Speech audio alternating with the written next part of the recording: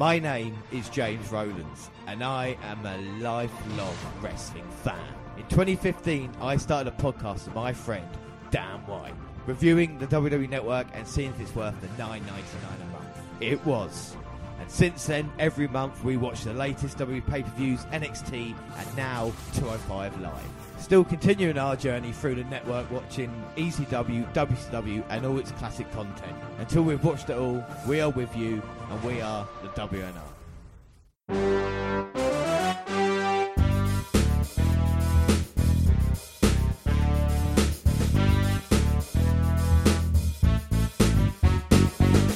Yes, hello, I am James Rowlands, and as always I'm joined by... Dan White. And it is episode 116 today, and it is work roundup. And what better way to start than some 205 Live catch-up? So we are 205 Live, episode 34, the 18th of July. And Dan, how did we start things? We kicked things off with a video package reviewing the history between Mustafa Ali and Drew Gulak, which boils down to Ali's high-flying style... versus Gulak's ground game. Vic Joseph and Corey Graves welcome us to the show as they preview Akira Tozawa and Ariya Daivari, which will take place later tonight. And then we start off with Mustafa Ali versus Drew Gulak, a 2 out of 3 falls match. No, 2 out of 3 ain't bad, and we're going to see this starting off on 205 Live. But these men have been feuding for the past few weeks. What have you thought of this feud, Dan? Again, you know, it's just another one that starting to go on for a bit. You know, we got a bit annoyed with the Brian Akira Tozawa angle. That went on for a little while. Now this is, you know, it's going on for a bit. I'd like to see, you know, fresh matchups, even a few fresh faces. Yeah, do you think it is getting a little bit stale now with the talent? Like, we know... Well, it is, you know, when Ali's going against Gulak week in, week out. You know, we had Kendrick going against Tozawa. We've had, like, you know... And then they get rid of talent like Aries. Mm. Yeah, which I think it is perplexing. What I think they maybe should do as well is, like, because people are losing every week, we talk about Noam Dar's losing streak or other guys like this as well. Why don't you get in not old cruiserweights, but, you know, Rey Mysterio, Jushin Thunder Liger, you know, people like that to come in, maybe take a loss and maybe be a little bit more special, you know, younger guy over a veteran rather than them sacrificing themselves each week, you know. Well, you know, Ali going to go for the crucifix on Gulak, try and get down. Exactly, or bring down Enzo Amore, that could be a good thing as well, because he's got a lot of crowd that likes him. To go against Neville, you know, maybe he could be the man to stop the undefeated streak of Neville. You never know. Why don't Mojo come down and fight? Because he's not under 205, Dan. You're being ridiculous. Well, here. he should drop a weight class. No, you're being silly. Yes, well, Ali. The difference with Enzo Amore and the 205 lot. Well, the 205 lot got. I would love you to go on about Mojo, but Ali has just pinned Gulak for the first fall here tonight, and Gulak saying to Ali, "You can't do any wrestling." Was out wrestled by him there. Very technical pin by Ali. 1-0, and Gulak's kind of lost his shit at the moment as well. It's a no-fly zone, and Ali didn't need it. So now Gulak's going to have to take his time. I mean, what does Gulak have to do now? I mean, one fall down straight away. Well, you know, he's got to try and get back in the game as quickly as he can and tie it up, really. Maybe go off the top rope. Well, there is no room for error, not even the old beating someone down with a chair to get the fall. You can't even do that now, Gulak. You're in serious trouble, and you're being out-wrestled by Ali at the moment in time. But as I said that, he caught Ali with a big back elbow, sends him into the corner now. Headlock takedown and dropping the elbow onto Ali's chest. Goes for the cover. But Ali kicking out at 1. Gulak trying to send Ali to the apron. Ali holds on. Oh, flips back into the ring. Rolls up Gulak. Trying another cheeky cover. Yeah, that's what caught Gulak out in the first place, but managing to kick out. Oh. Now Ali's got Gulak, but oh my God. Gets deposited over the top rope and eliminated from the Royal Rumble, landing on them wafer-thin mats below. Is Gulak going to go flying? He take his time to figure out a game plan. Ali's aerial offense is awesome. I got to say, I mean, I've been really impressed by Mustafa Ali, and it can only be good. I hope he comes out the winning side of this, because he's one of those guys that has definitely got a lot of potential. And now Gulak with a headbutt, and if people thought cruiserweights were just those guys that flew around the ring, I mean, Gulak is a completely different style, isn't he, Dan? You know, he is indeed. Yes, you know, he's a mat-based wrestler, and he can wrestle with the best of them. I mean, in comparative terms, you know, you look at maybe someone like Dean Malenko back in the Cruiserweight Glory days, the more technical side. I'm not saying that they're on the same level, but I mean, with Drew Gulak, he's been a bit all around, isn't he? This is his first proper one-on-one feud in 205 Live. I don't know how well we can do, you know. It'd be interesting to see how he recovers, because this no-fly zone, like I say, can only go one way, can't it, you know? Yeah, you can't ban flying from 205. It just wouldn't make sense, you know. You have to go on a one-man crusade, taking out every flying wrestler. Yeah. And would that eventually lead to Neville? Because Neville does high-flying moves sometimes, doesn't he, you know, so... The majority of the wrestlers do. Oh, and Ali, with a little bit of trouble, but the spinning heel kick takes Gulak down, and now looks to be on a comeback. Gulak in serious trouble. Irish whip to the corner. Oh, but Ali slipping out the ropes and out of the harm's way. Is he going to go flying?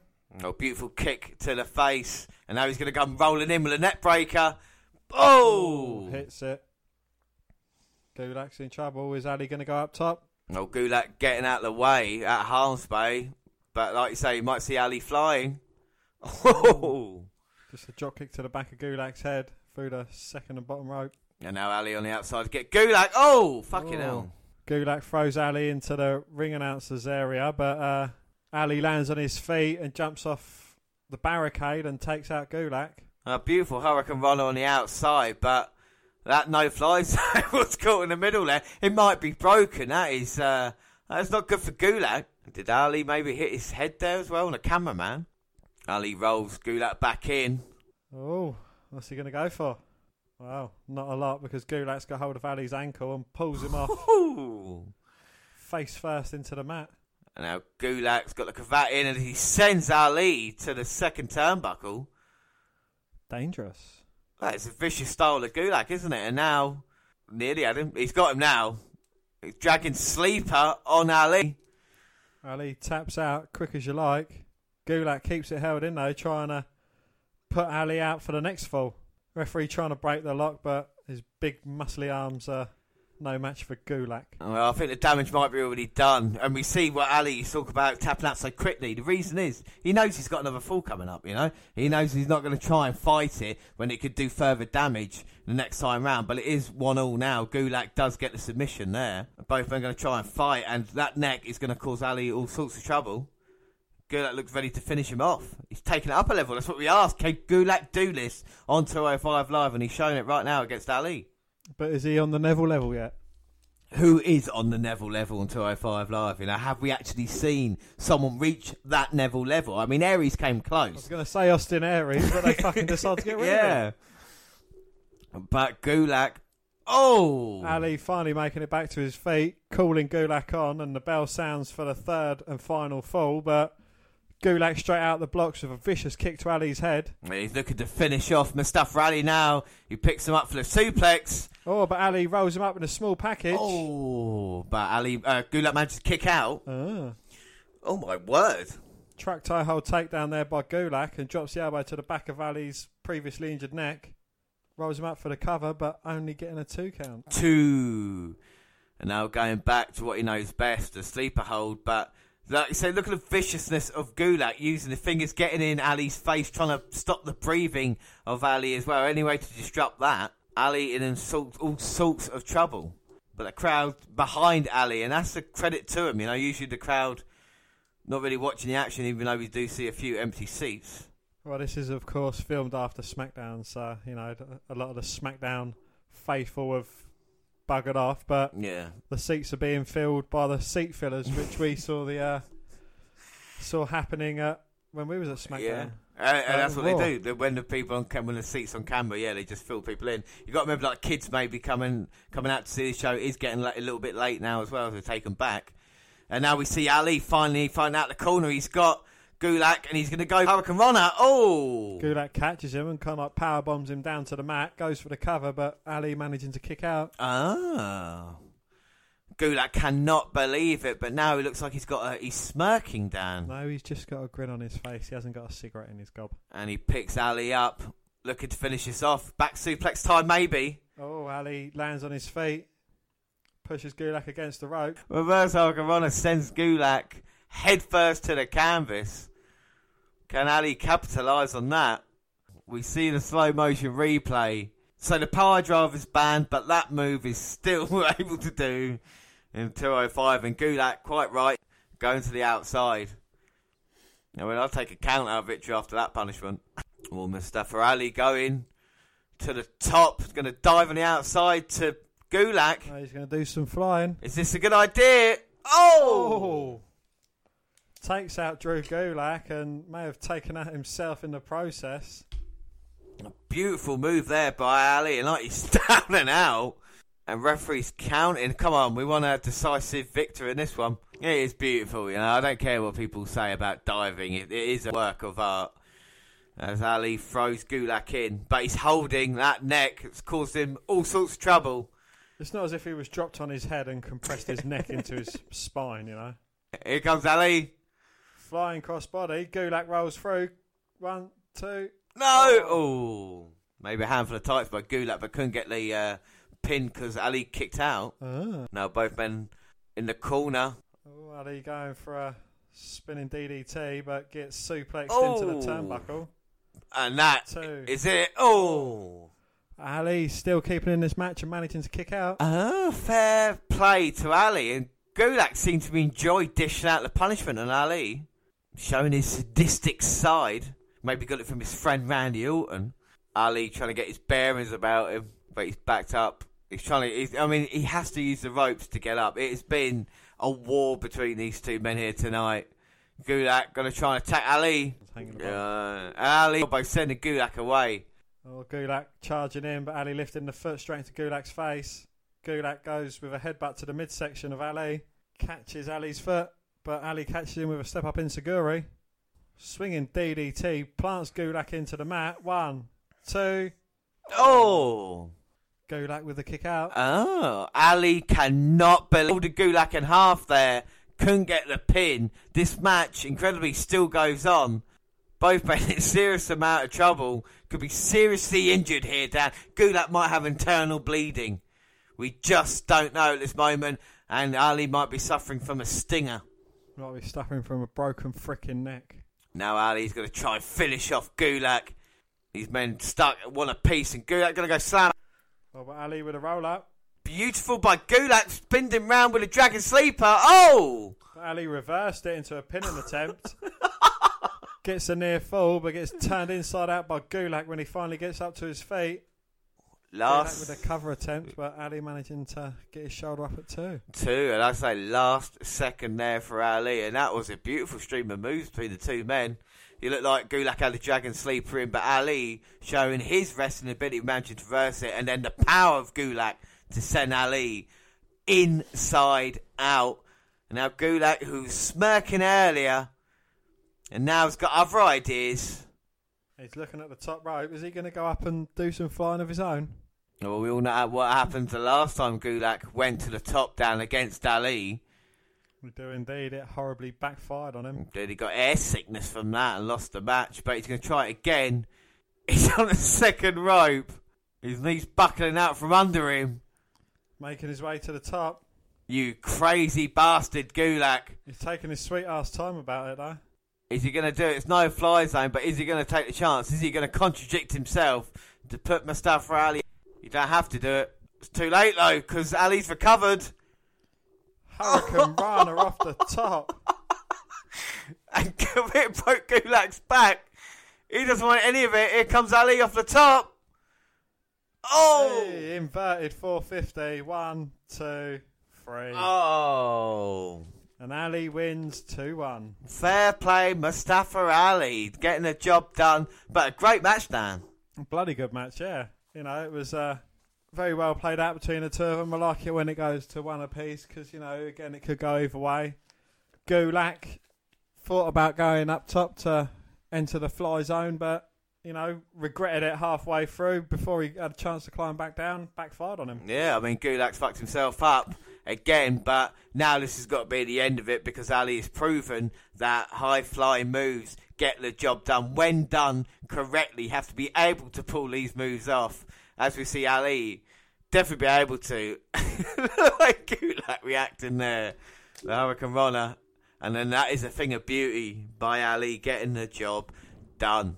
Up next, we see a recap of Ariya Daivari versus Akira Tozawa from last night, when Titus O'Neil decided to end the match for Tozawa when his shoulder injury became obvious. Tozawa was not happy with O'Neil's decision and wanted a rematch tonight.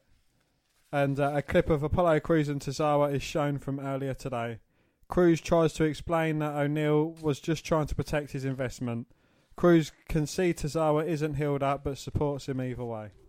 Well, backstage, Lee Brian Kendrick is shown heading to the ring. So the next match is Lee Brian Kendrick versus Devin Bennett.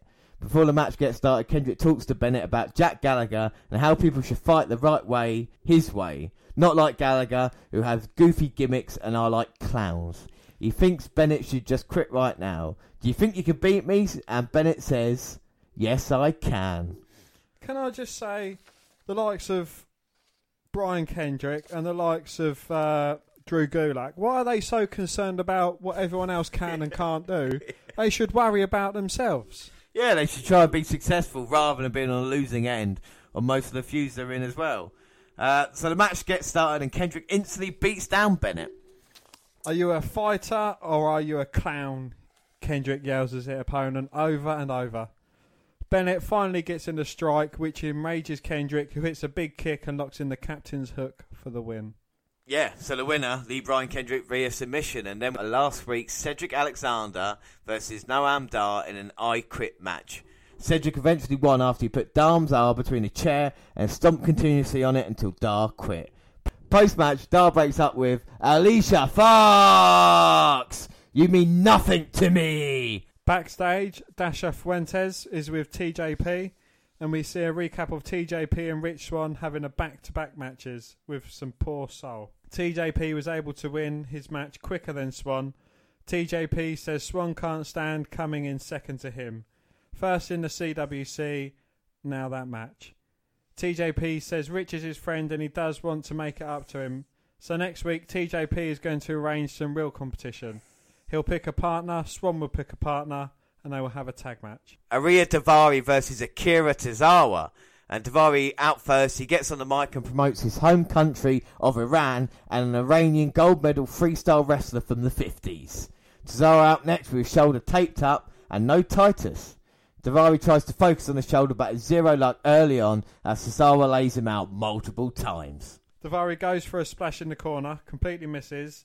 Daivari to the apron, yanks Tozawa's arm on the ropes, and now Daivari has some momentum and goes back to work on Tozawa's shoulder. Multiple moves crank on the bad shoulder as Tozawa yells in agony. He finally gets Daivari down and gets back into the ring. And it's not long before Daivari is back on the floor and Tozawa hits his big suicide dive. Well, probably not the smartest move as he's now in a lot of pain as the referee begins his 10 count of both men. Action moves back into the ring. Tozawa a quick pin. 2 count. 2. Shining Wizard by Tozawa lands flush. Another pin. Another 2. 2. The crowd gets a chant going as he gets caught by Daivari, who continues to focus on the shoulder. Daivari goes to the top and lands a frog splash on Tozawa's back. He goes for the pin, but only a 2 count. 2. Despite trying to hold the tights. Cheating bastard. Tozawa tries for a roll-up, and his own handful of trunks gets the 1, 2, 3.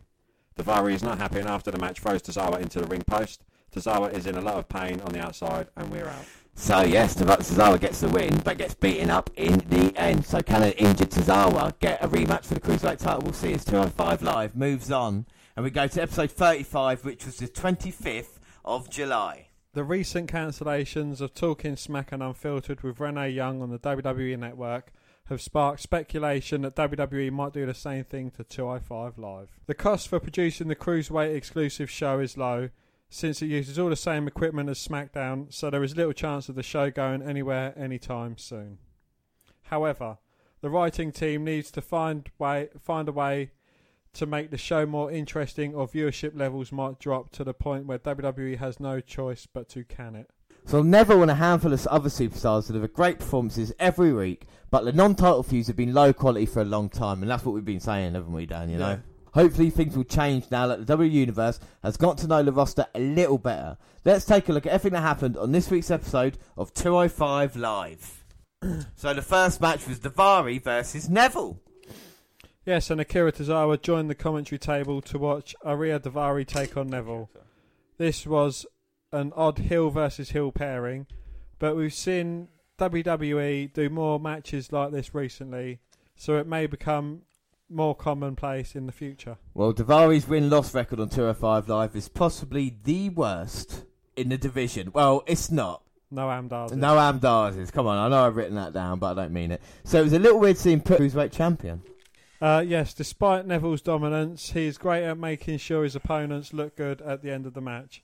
He sold Daivari's offense in a way that made the Persian Lion look better than he ever has before. Well, but in a shocking twist, Daivari ended up picking up the win by count-out after shoving Neville into Tozawa. This was a solid match, but it won't get Daivari into a title push anytime soon.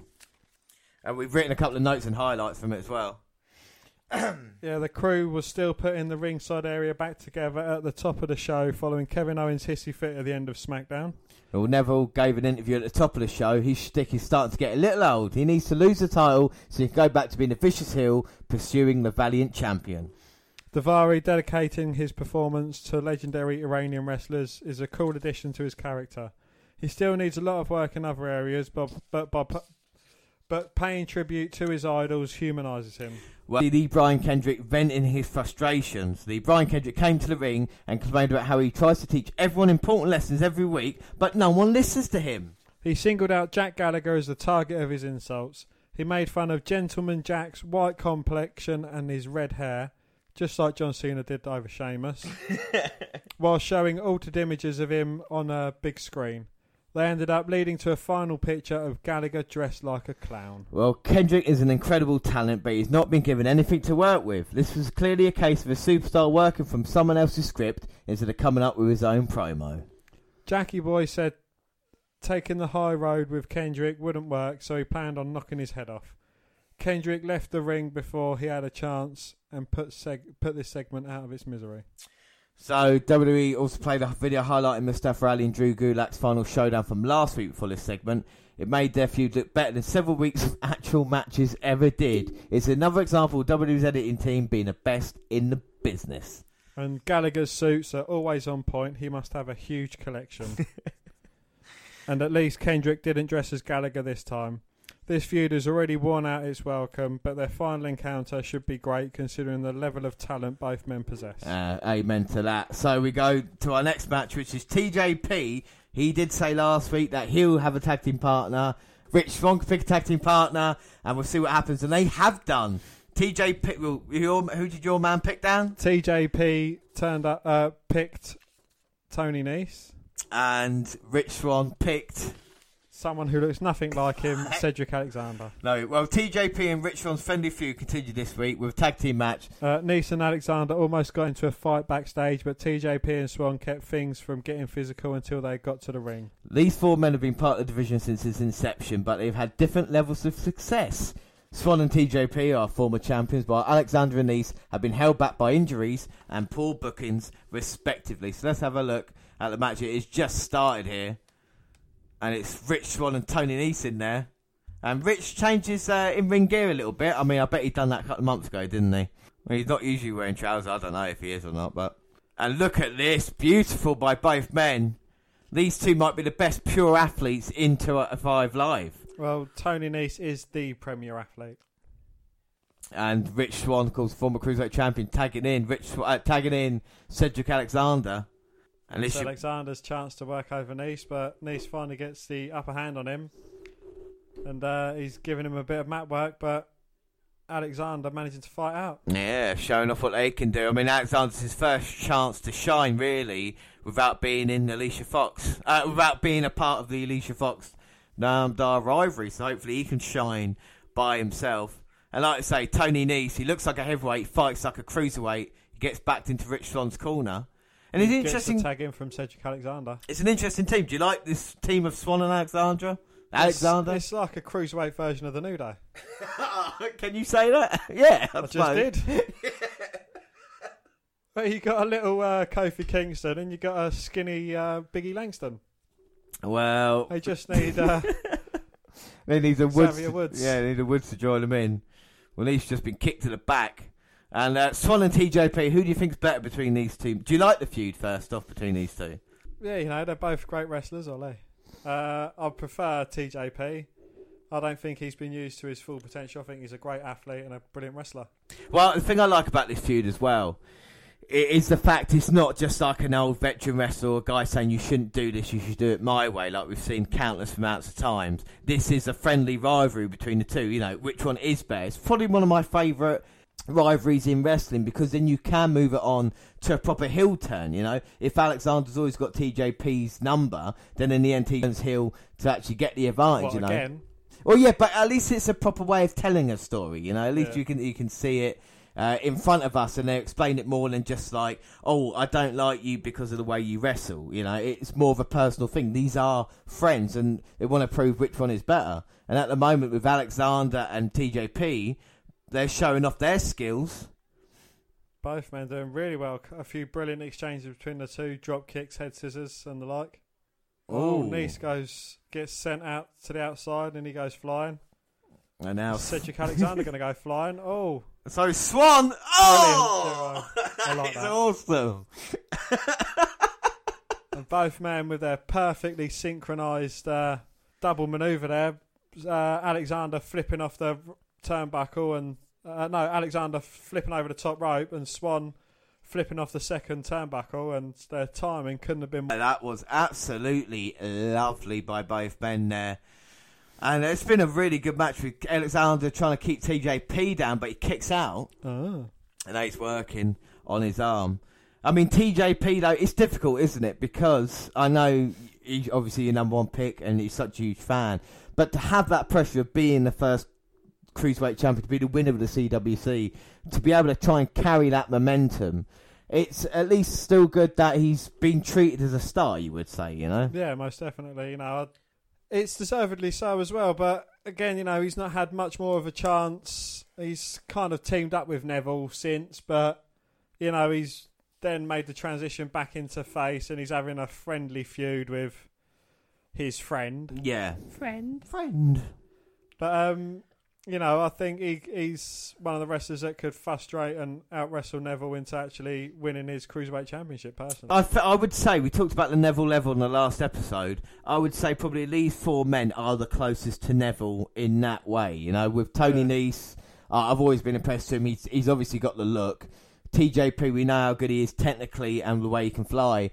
And I think with Rich Swann, you've probably got, aside from maybe Jack Gallagher, the most liked guy on the roster as well. I think there is something just likeable about Rich Swann, you know. And with Cedric Alexander, if you go back to his match against Kota Ibushi in the CWC, one of the matches of last year, we know Cedric Alexander can deliver. It's like we were talking about with the Alicia Fox thing. Just, it's not been done right at the moment, you know. So hopefully they can build from there. I would love to see a Alexander versus Neville straight up one-on-one match, because you know that it would be an awesome one. But do you think these are kind of going through the motions now? Because, you know, as we said, the match quality is starting to slip. We've not really had a match of the year contender since we've seen like the brilliant ones from the Cruiserweight Championship. Yeah, no, I completely agree with you. And it's difficult when you've got just like a certain amount of time. You know, you got your 10, 15 minutes, whatever it is. You got 3 matches each week, and they're trying to tell a story to be able to actually have a great match. I mean, like the Ali Gulak one from last week, it's a good match, isn't it? But it's not great. Like they are delivering it like this one now. It's going to be a good match, but it just doesn't go up to that next level. Maybe they've been told to not do that because they don't want to overshadow, you know, the main roster, so to speak. But I think it's unfair when you say to them you can't do certain things. You know, you've got to go all out if you want the Cruiserweight division to be successful. Much like the women's one, you've got to say, right, do what you want to do, create the characters you want to create, and have matches that you want to have. You know. Well, do you not think they should be introduced to either Raw or SmackDown and say, look, you know, it'll be like the Cruiserweight Championship of old. You can still face heavyweights, but you know, unless you're 205 or less, you can't go for it. I think most definitely. I think the couple of things that should be done is, you know, like we saw in NXT with...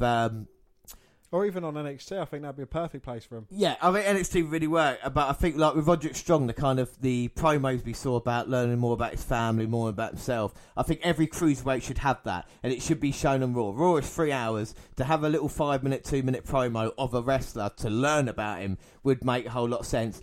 and also with the purple ropes and you're making a normal show of Raw. It's not a part of the show. It's a little thing that happens, that is during the show. During the show, well, yeah. If you've got time on a 2-hour episode of SmackDown to watch a Raw match, then I don't see why you can't have, a couple of 15, 20-minute matches instead of having the fucking Fashion Files or something stupid like that. Or, or a 20-minute Enzo Amore fucking speech when he gets beaten up in 5. Yeah, and this is a problem as well, because you've got the 20-minute openings of each show, 15 minutes setting up. The rest of it, that could be taken away. That could be given a match in its place instead, So there is definitely certain ways around it. And in this match, it has all been TJP at this moment in time, making sure Cedric can't get the tag. But it's been really crisp between all 4 men, and you can't say... You can't argue with that at the moment. They've all been working really well together. I mean, we talk about it, and this is the problem at the moment with WWE. The amount of talent in the roster, and they're just it right. The talent is there. The amount of great wrestlers who could do, fantastic things, and instead they're pushing the wrong people, or there's not enough time, And this is one of the things, and they have an idea, like, okay, let's have the UK guys.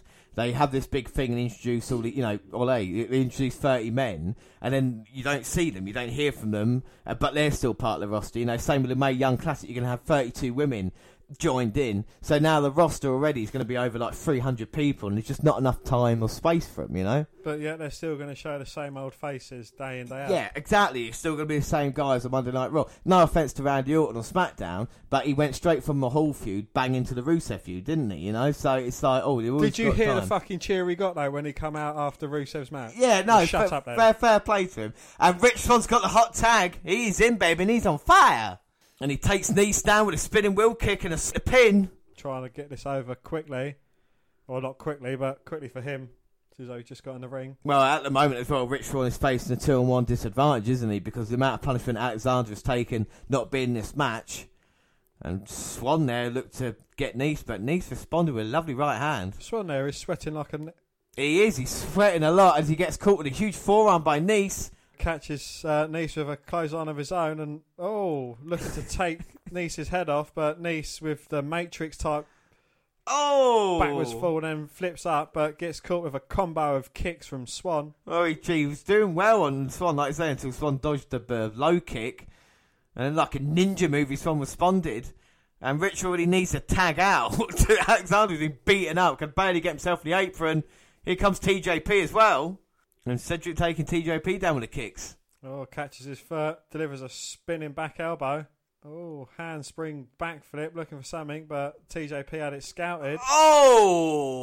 Gets turned inside out.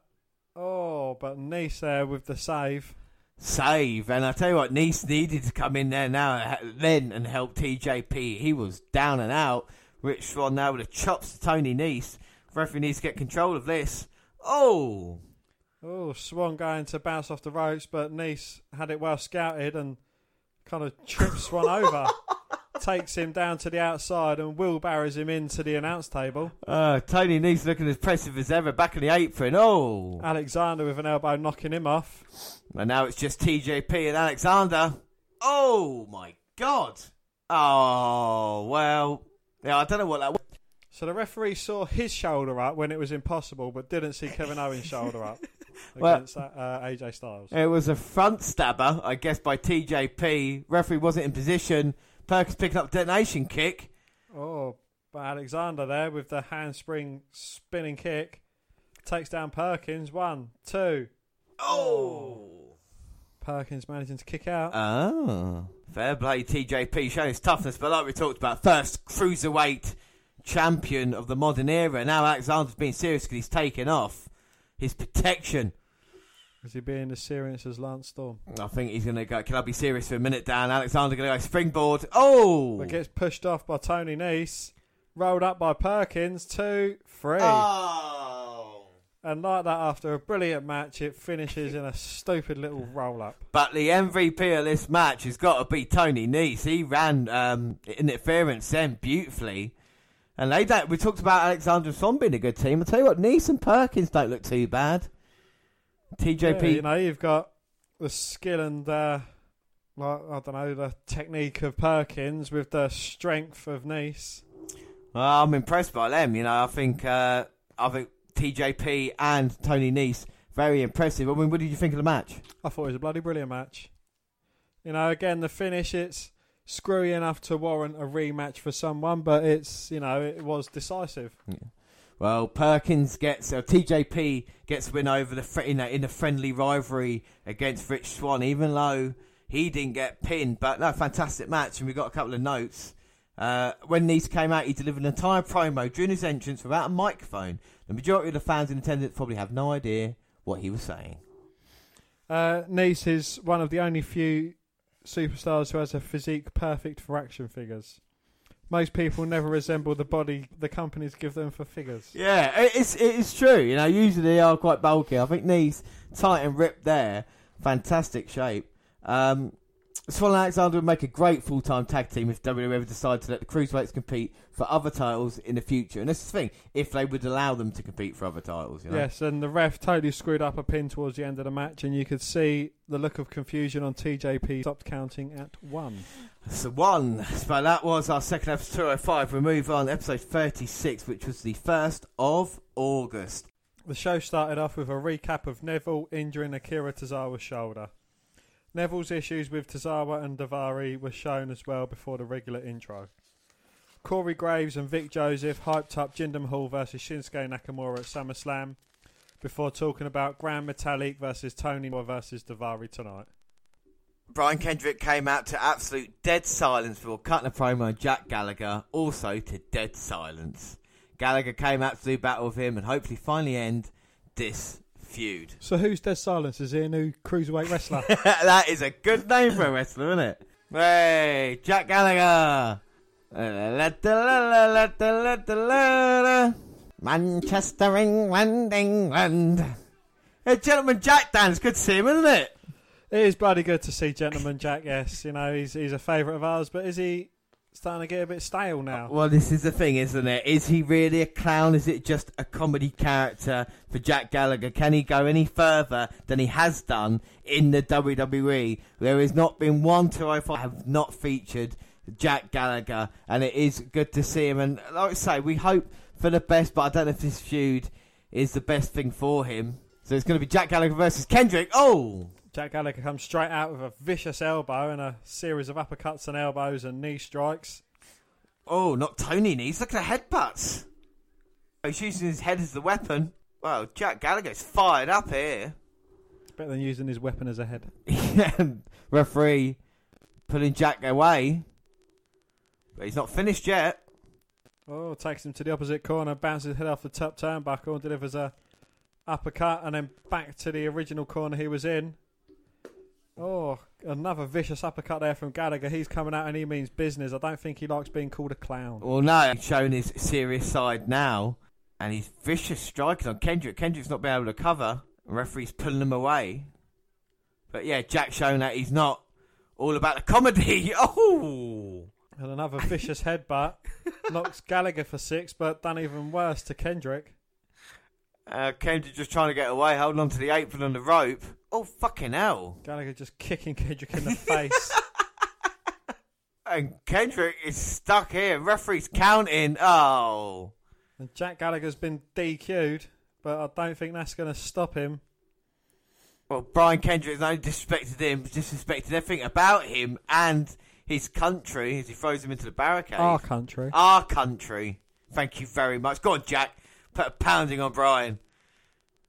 Oh, throws him into the barricade twice. And Kendrick hasn't even got a shot off in this match. And now it's into the LED screen. Gallagher means business. Well, that's going to cause serious damage to Brian Kendrick. Gallagher doesn't look like he cares. Rakes Kendrick's face up the LED screen. Well, I've never seen Jack Gallagher like this before. He looks focused. I know he's got William the 4th or 5th. Oh, and Brian Kendrick's diving out of harm's way. And you imagine Jack was going to put a whip on him, like you say, with the umbrella. Well, have you ever seen a more serious Jack Gallagher, Dan? I haven't, no. Kendrick's retreating like a coward. What did you think of that then, Jack Gallagher? Finally showing a serious side against Brian Kendrick. I think it's good of Gallagher, showing a badass side that he's not to be messed with. Well, I don't think this is over between these two men, but Jack is ready for a fight as we move on. And up next, Dan? Up next, Rich Swann was playing WWE 2K17 before TJP insulted him. TJP said he's better and they proceeded to have a long, drawn-out conversation. Swann challenged into a match next week, but TJP wanted a 2K17 match first. Tony Nese came out to face Grand Metallic before bragging about his 8-pack. Bit like me, we've both got 8-packs. The only difference is mine is an 8-pack of Pepsi. Nese helping TJP beat Swann last week was shown before Nese bragged about his physique more. They kept lingering on his head while he said more stuff about how powerful he is.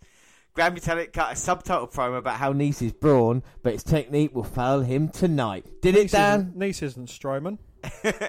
Did it fail him tonight? No, it didn't. No, Tony Nese defeated Grand Metallic. Nese shoved Metallic off a headlock so that he could pose.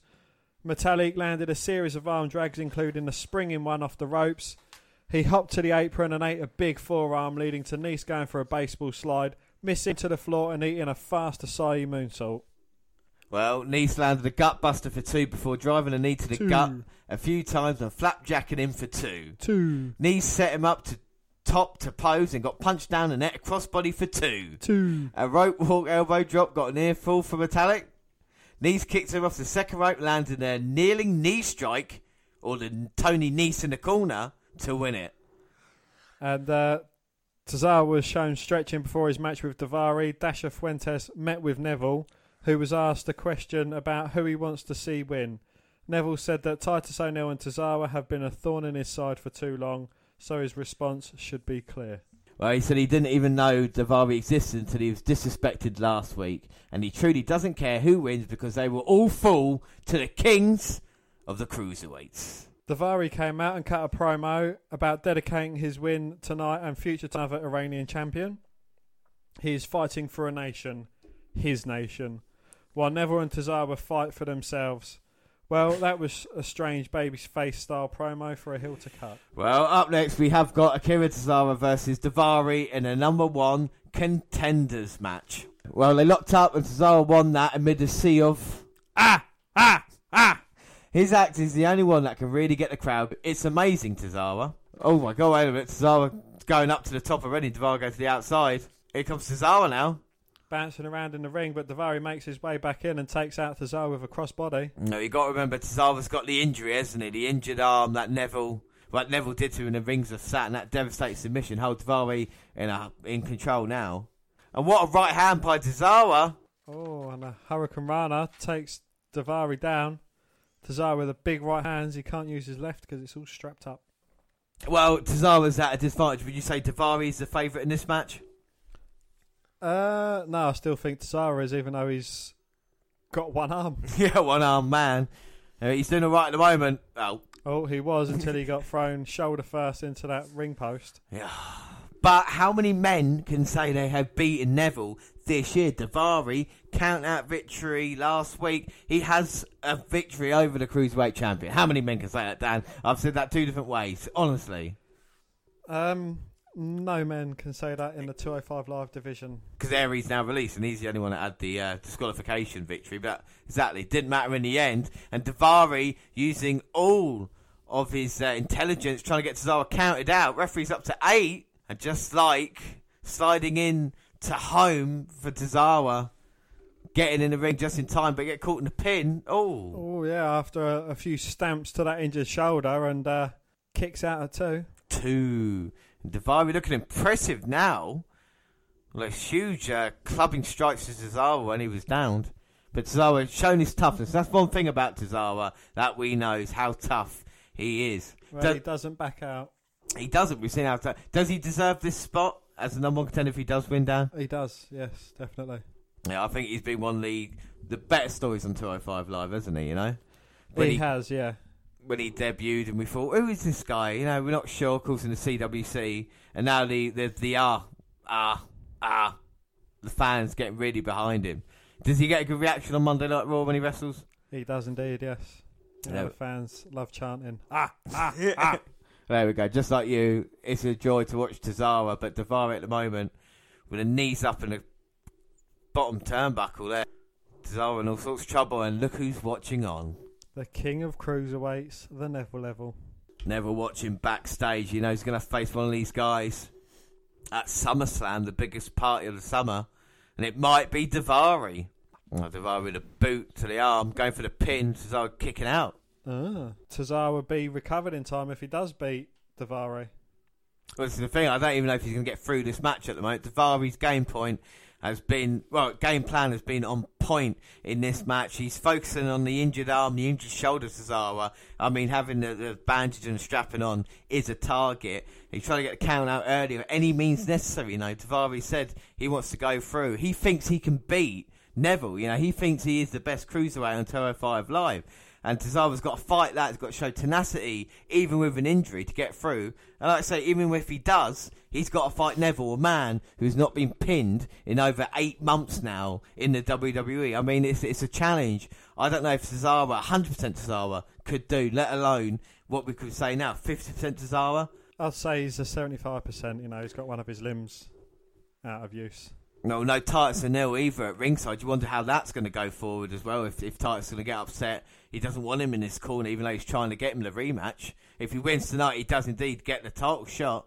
But Daivari now is going to catch. Oh, Tozawa, and that is beautiful sleeper hold there, using the arm extension as well, getting him down. And Tozawa's a long way from that bottom rope. Could this be it for Tozawa? Oh, he's in trouble. And Tozawa trying to hook it through, does get to the pin. Oh, rolls him up for a 2 count. 2. But holding all the weight back down, Tozawa's got to do all the work and all the energy. This is really impressive by Daivari. I've got to give him that. Indeed. And that's the referee who fucked up the Kevin Owens match. Kevin Owens AJ Styles match. But he's still involved in this one tonight. Let's hope he doesn't mess up the ending, because we need to know who becomes the number 1 contender for the Cruiserweight title at SummerSlam. Who faces Neville? Who is on the Neville level? Is it Daivari Tozawa? Oh, road breaker to the arm.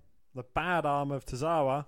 Rolls him up, but Tozawa manages to kick out. And that's how difficult it is with the arm being worked on. The normal kick out is using your arms to try and press your shoulders off the mat. Tozawa can't even do that. So it's all about trying not to be caught in that position. And at the moment, Daivari is just in complete control of this match. He knows exactly what he's doing. Doesn't look like, you know, even though Daivari probably gets and 205 Live, he doesn't seem to be flustered by it. No, he's just sticking to his game plan, working on Tozawa's shoulder. Now, Daivari, you don't see him going to the top that often. Trying to take out Tozawa. Oh! Went for a frog splash, but missed its target. And does the look on Tozawa's face tell us anything? Ha! Ha! Maybe this is his opportunity. Maybe this is his chance to get back into this match. And Tozawa now, he's biting down on the gum shield. He's going to go to work. Oh! Spinning heel kick. Missed the follow-up, though, with a spinning kick. Catches him in a lovely suplex.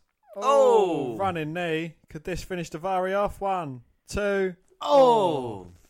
Daivari managing to kick out. Daivari showing his toughness there, being in control the last 5 minutes. All of a sudden, Tozawa getting the momentum on his side. Daivari managed to get the shoulder up, but Tozawa's going to set him in the corner. Tozawa, one-armed man, all the damage been done to him. Going to try and go to the top.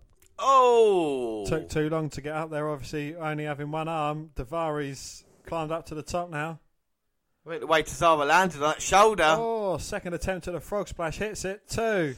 Oh! But Tozawa managing to kick out. I honestly thought Daivari had it, and I think he thinks that as well. I think that he knows that I think that. And that's what cost Tozawa the Cruiserweight title against Neville being hung up on that top rope. Oh, and you can see as he come down off the top there, his arm got caught up over the top rope. That's injuring it a bit more. Yeah, and the frog splash, I'm sure he made sure to make sure he got the knees right into that shoulder impact. Are you sure? As he picks up Tozawa to surely finish it.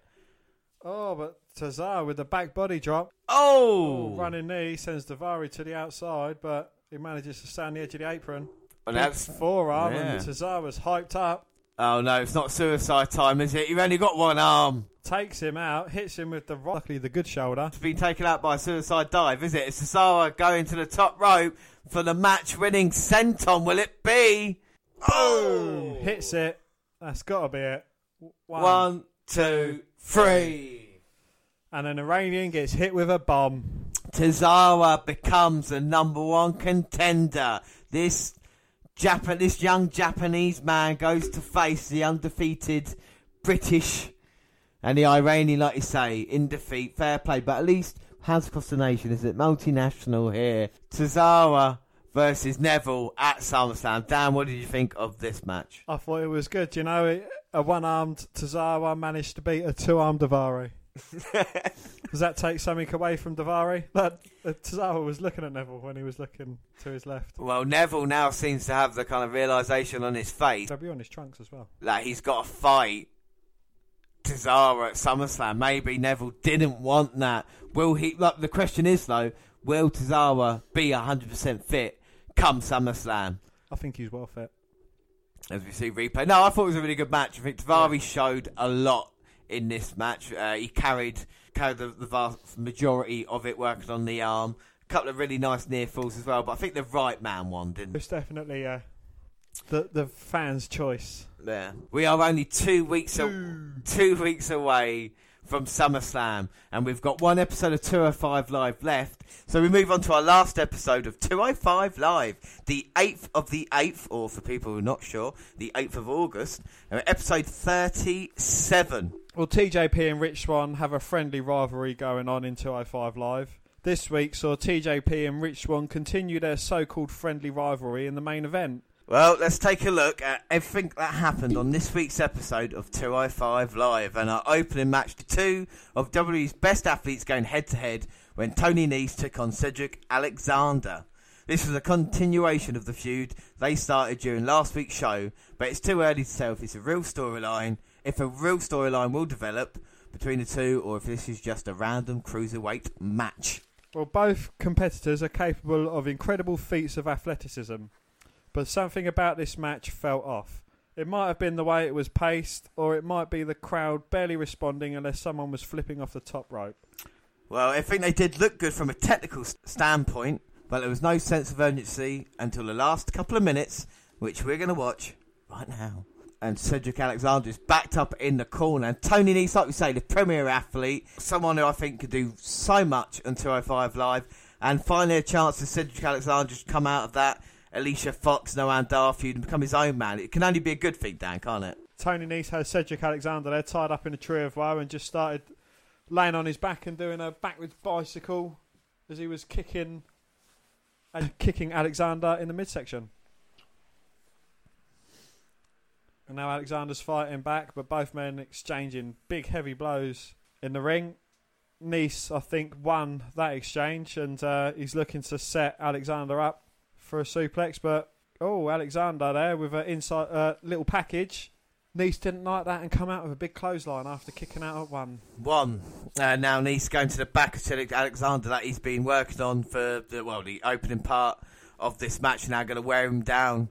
Got the legs locked across, trying to stop the breathing of Nese. And like we spoke about, Tony Nese, he looks like a heavyweight, but he fights like a cruiserweight. And I've been impressed with him. And Cedric Alexander, we can't forget the classic match he had against Kota Ibushi in the CWC. We know when Alexander gets given enough time, gets the right opponent, he can have a great match. And it's something we haven't seen enough. And I think these two are a major part of the future of 205 Live, you know.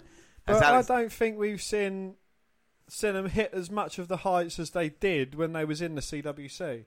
And this for is a majority of these athletes. Yeah, and this is a problem because, tournament affair, maybe it's easier even telling a story than it is trying to do a weekly show, to try and fit everybody in, give them certain storylines. But see what happens here. Like we say, we see if this turns into a big feud or not. As Nese has just been rocked with a Cedric Alexander kick, maybe now a little bit of separation to try and get back into this match. But one thing, again, that kind of takes away from it is there is only one main prize in the Cruiserweight division. And obviously not everyone can go for that main prize, so they've got to do something personal. And there's, only so many personal rivalries you can have involving storylines. No, I completely agree with you. As Alexander now springboards in with a clothesline to try and get Nick kicks out at 2. I think the thing is they should be allowed to compete for other titles. You know, a couple of cruiserweights or a few cruiserweight teams trying to go for the Raw Tag Team title makes sense. You know, if they're good enough, which they are, to compete for the Intercontinental title, which is on Raw. You know, actually have Miz maybe beat a cruiserweight in a competitive match. You know, and it doesn't hurt anybody really, does it? You know, it could give someone the help he has. You know, someone like Jack Gallagher given that opportunity, the fans getting behind you. As Nice goes to slam Alexander down, but again, Alexander kicks out at 2. Now, this is the problem. You've only got an hour a week to showcase, you know what I mean, 30 wrestlers in all in one go and try and keep everybody happy. I mean, that's the reason Austin Aries left in the end, wasn't it? Because he didn't get the win and he thought, well, what's the point of me being stuck here if I'm not actually going to be the champion? Which is a fair point. Everybody here deserves a chance at the champion, but when Neville's so dominating as well, difficult situation to be in. It's just not enough, is it, really? As Nice showing great athleticism there, nipping up, but Alexander catches him with the kick. And, with a handspring elbow, but Alexander got caught by Nice. Rolls him up, got a handful of tights, but Alexander reverses it, rolls up Nice, and now Nice reverses it, rolls up Alexander, and he had a handful of tights there. Oh, come on, not like that. But, yeah, Nice gets the victory. And is it a big victory for Tony Nese? I mean, is it a little bit of an upset? I think maybe Alexander going into this a little bit more momentum than Nese was last week. What do you think of the match, Dan? Well, it certainly left it open for a bit of controversy. I mean, you know, Nese won it with a handful of tights. But Nese does get the win as we move on to 205 Live. And a couple of notes.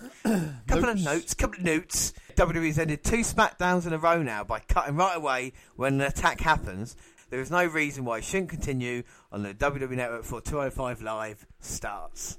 Nese is continuing to deliver promos about the mic during his entrance. The crowd gives him absolutely no reaction to it because they can't hear what he's saying. Well, seeing as though Nese isn't even number 1 contender, so that makes him 3rd best at most. Yep. So that means Alexander's going to be 4th best. Yes, Alexander will always be 2nd best to Tony Nese. Yeah, if we're doing the 205 rankings at the moment, would Alexander be 4th? I don't know if that would be a fair assessment of him when you can count everybody else in there. What about Jack Gallagher? What about Brian Kendrick? And what about Noam Dar? Well, we see last week's altercation between Jackie Boy and Kendrick. Well, Jack beating 10 bells of shit out of Bron. Anyway, this week Kendrick was being interviewed backstage. He may have won the match, but he's certainly losing the war. Exactly, and even his comments there saying that's what he wants, an aggressive Jack Gallagher. I don't know how it plays into anything. Jack Gallagher there comes in with his wrists taped up and he just starts wailing away at the Brian Kendrick. Fucking hell. Is this what you wanted, Kendrick? Look at him running away. Well, is this another set of lessons he's teaching Jack how to be more aggressive? Well, if it is, then finally it's working because we haven't seen this Jack, and he's going to put a beating on Kendrick. I'm sure of it. You know what we've seen of him there. It's quite exciting. It's different, and I don't mind it. Well, Noam Dar returned this week and insulted his opponent before the match. He faced a man by the name of Mark Thomas. Who? Well, according to Dar, has been wrestling for several years and never made it in the business. The crowd chanted, "Let's go, Jobber," as he hit the Scottish Supernova with a punch. But Alicia Fox, his ex, easily took control and finished him off with a Nova Roller. This was a squash match in every way, and it did nothing to build Dar back up after his horrendous storyline with Foxy, which ended a few weeks ago. Yeah, but I think Dar should be turned into a babyface because he was over as a good guy during the Cruiserweight Classic, and his size makes him the underdog, even in the Cruiserweight division. You know what I mean? He's a little guy. And I think we've seen Dar. He can play both parts anyway, well. Also, chanting Dar's name to Darth Vader's Imperial Death March is always fun. Da da da da da da da da da da da da da da da da. We owe Lucasfilm $500,000 for that. Up next, we had an interview with Akira Tozawa. Ha! Ha! Ah! Well, Akira Tozawa was supposed to be interviewed by Corey Graves about his upcoming Cruiserweight Championship match, but it was quickly interrupted by Neville. The champ tried to hit one solid kick to the head to take him down. The king of the Cruiserweights tried to get back in the ring for more, but the amazing Tozawa sent him packing with another kick. This was a short segment, but it did what it was set out to do. Tozawa looked strong, making him a threat to the man who has dominated the division since his arrival. Neville has disrespected everyone since he turned heel except Graves. It's a nice nod to their time as a tag team partners in NXT. Ah, I didn't notice that. That's good. And Graves got a nice pop when he started the segment. He couldn't help but smile at the love he was getting from the crowd. Well, interesting enough, though, this was the second week in a row Titus O'Neil didn't accompany his client. I mean, what kind of representative is he? Well, you know, where Tozawa is supposed to be a face, having someone out in your corner, you know, it's normally there to help you during a match. And Tozawa doesn't need help. So why does he need him out there helping him? Yeah, I mean, as long as he's helping build the Tozawa brand, you know, trying to make Akira a bigger star. I mean, we'll see what happens. Well, he's doing more for Tozawa than he is for Cruz. He is. Are you looking forward to a Neville Tozawa? And are you looking forward to a Neville Tozawa match at SummerSlam? I am, yes. Yes, fucking hell. You're really positive about SummerSlam at the moment, aren't you? Yes. Well, we'll talk about more. It might change next week. Yeah. After Raw and SmackDown. We'll talk about it live when we do the build-up for SummerSlam. We move on to our main event. And like we said, the friendly rivalry is building between these two. TJP versus Rich Swann. This looks to be a great match. We'll see how it goes in a moment. They've just been exchanging, as we friends would do with ring moves. And I love this kind of stuff between the two. It kind of reminds me of when Jeff Hardy and Matt Hardy used to go against each other, like, you know, in Royal Rumbles, or if, you know, the moment arose and they had no choice but to go against each other, which normally would be in a Royal Rumble. Yeah, but and this is the thing you talk about with these two guys. They've been battling on the independents for years, so coming here together, you know, you build that kind of chemistry that you have. And as we see, they've been friends, you know, on and off screen as well. It's going to be an interesting matchup. You know, you would expect TJP maybe to have the advantage in this just because... I mean, why? Why has he got the advantage in this? I was going to say, because he's been Cruiserweight champion, but so has Rich Swann. He's the man that beat him for the title. Former Cruiserweight champions, yeah. But why would TJP have the advantage in this one over Swann? I mean, who would you go for in this one? Because I went for him during the... in which he won. Yeah. So, you know, he's not let me down. No. And what did he bring to the table? Anybody's not seen TJP. If this is the first time someone's listening to our podcast, Dan, I mean, what does TJP represent for you? I think his brilliant athleticism. You know, he's not just a high-flying artist. He can do things, you know, on a ground level as well. He's brilliant with his feet and arms. You know, he's just an all-round athlete, not just your stereotypical cruiserweight. Yeah, exactly. You know, if you do the high-fly moves, but he's such a great technical wrestler. We saw that in abundance in the CWC. Not as much since then, but like Perkins has had that kind of thing, like I was going to say the Big Show, Mark Henry, where you don't know if he is a face or a heel each week. You know, you can come out and act one way, and then the next week come out, act another way. You'll be like, oh, okay, right. He needs to kind of sort that character out. Do you think this feud's going to help him do that in the end? Well, I think he works better as a babyface. Handsome little devil. Yeah. So, you know, I think good-looking blokes always work better as a babyface. Yeah. Would you like to see Rich Swann maybe go to the dark side a little bit in this one? Racist. in this kind of feud, because we haven't gone. We haven't seen this side of Rich Swann, have we? And maybe getting annoyed that TJP has got his number, sends him to do something maybe we didn't think he could do, you know, and that's the dynamic here, isn't it? Everybody expects TJP to maybe take the shortcut, but you never know. Well, you know, I want to see Swann turn it up to that level he turned it up to when he beat TJP for the Cruiserweight Championship. Yeah, exactly right. And we've seen glimpses of it already in this match with Rich Swann diving to the outside and taking Perkins out.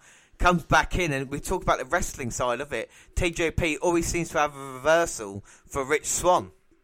TJP back to his feet now. But so many ways he could put him away, but Rich Swann, he shows the heart and the toughness, determination of a champion. Well, Swann is a tough. I've heard they can break your arm. They can, and he will in this one. If that's what it takes, he'll break his best friend's arm in this match. But at the moment, TJP doesn't have to worry about it because he's got Rich Swann down. Oh, a helo over the top. A bit of a shout out to the late great Eddie Guerrero there. There are certain sides of certain moves he does that You know, obviously TJP as a young guy got influenced by these wrestlers, you know, and Guerrero, it's him, isn't it, the kind of moves that he does. Not that I'm saying, obviously, he is like Eddie Guerrero, but you know what I mean? You're obviously going to have that. TJP has the advantage over Rich Swann. There's no doubt about it. But who's faster between these two? Oh, I think they're quite close. Yeah, I think I maybe tip my hat towards Rich Swann in that department, just because otherwise Perkins wins and a lot of others. Do you know what I mean? Yeah. And then, well, I think Swann's more of a risk taker than TJP. well, he needs to take a risk in this one to get back in it, as he's trying to even get off his back. The arm lock there. That's how he gets out of that, by doing a standing backflip. Runs into the corner, but Perkins tries following up. He gets hit with a back elbow, goes up to the second rope for a splash, but Swann, lovely there, moving out the way. Both men avoiding each other's aerial offence. We're back to square one. So equal as we've seen in this match. Every Elliot have an answer for each move. But do you think these two are the next in line for a potential another championship run each? I think they are. I mean, we talked about rankings earlier with Alexander and Nice. I think TJP and Swann are ahead of them in that, you know, and I think they do deserve a chance. But doesn't that depend on who wins? Because, you know, these two both for the time. If Tozawa wins, he's also a face himself. Yeah, if Tozawa wins, he needs Nice to jump straight back up there, unless he gives, like, Div Daras a fucking fight versus him. You know, they've put themselves in a situation. I'm sure if Tozawa does win, Neville's going to have a fair few rematches. But it's like NXT, isn't it? They're kind of built a certain way, but they could always turn it round, so you think, oh shit, maybe they're just fooling us, you know? As Rich Swann there, absolutely beautiful, catching Perkins off the top rope. Hurricane Runner, show the replay, guys in the back. It was a lovely move, and now Rich Swann trying to pick Perkins up, put him away. Pick Perkins up, put him away. Maybe Tiger suplex, but look at TJP's strength. Picks him up, but Swann with a backslide.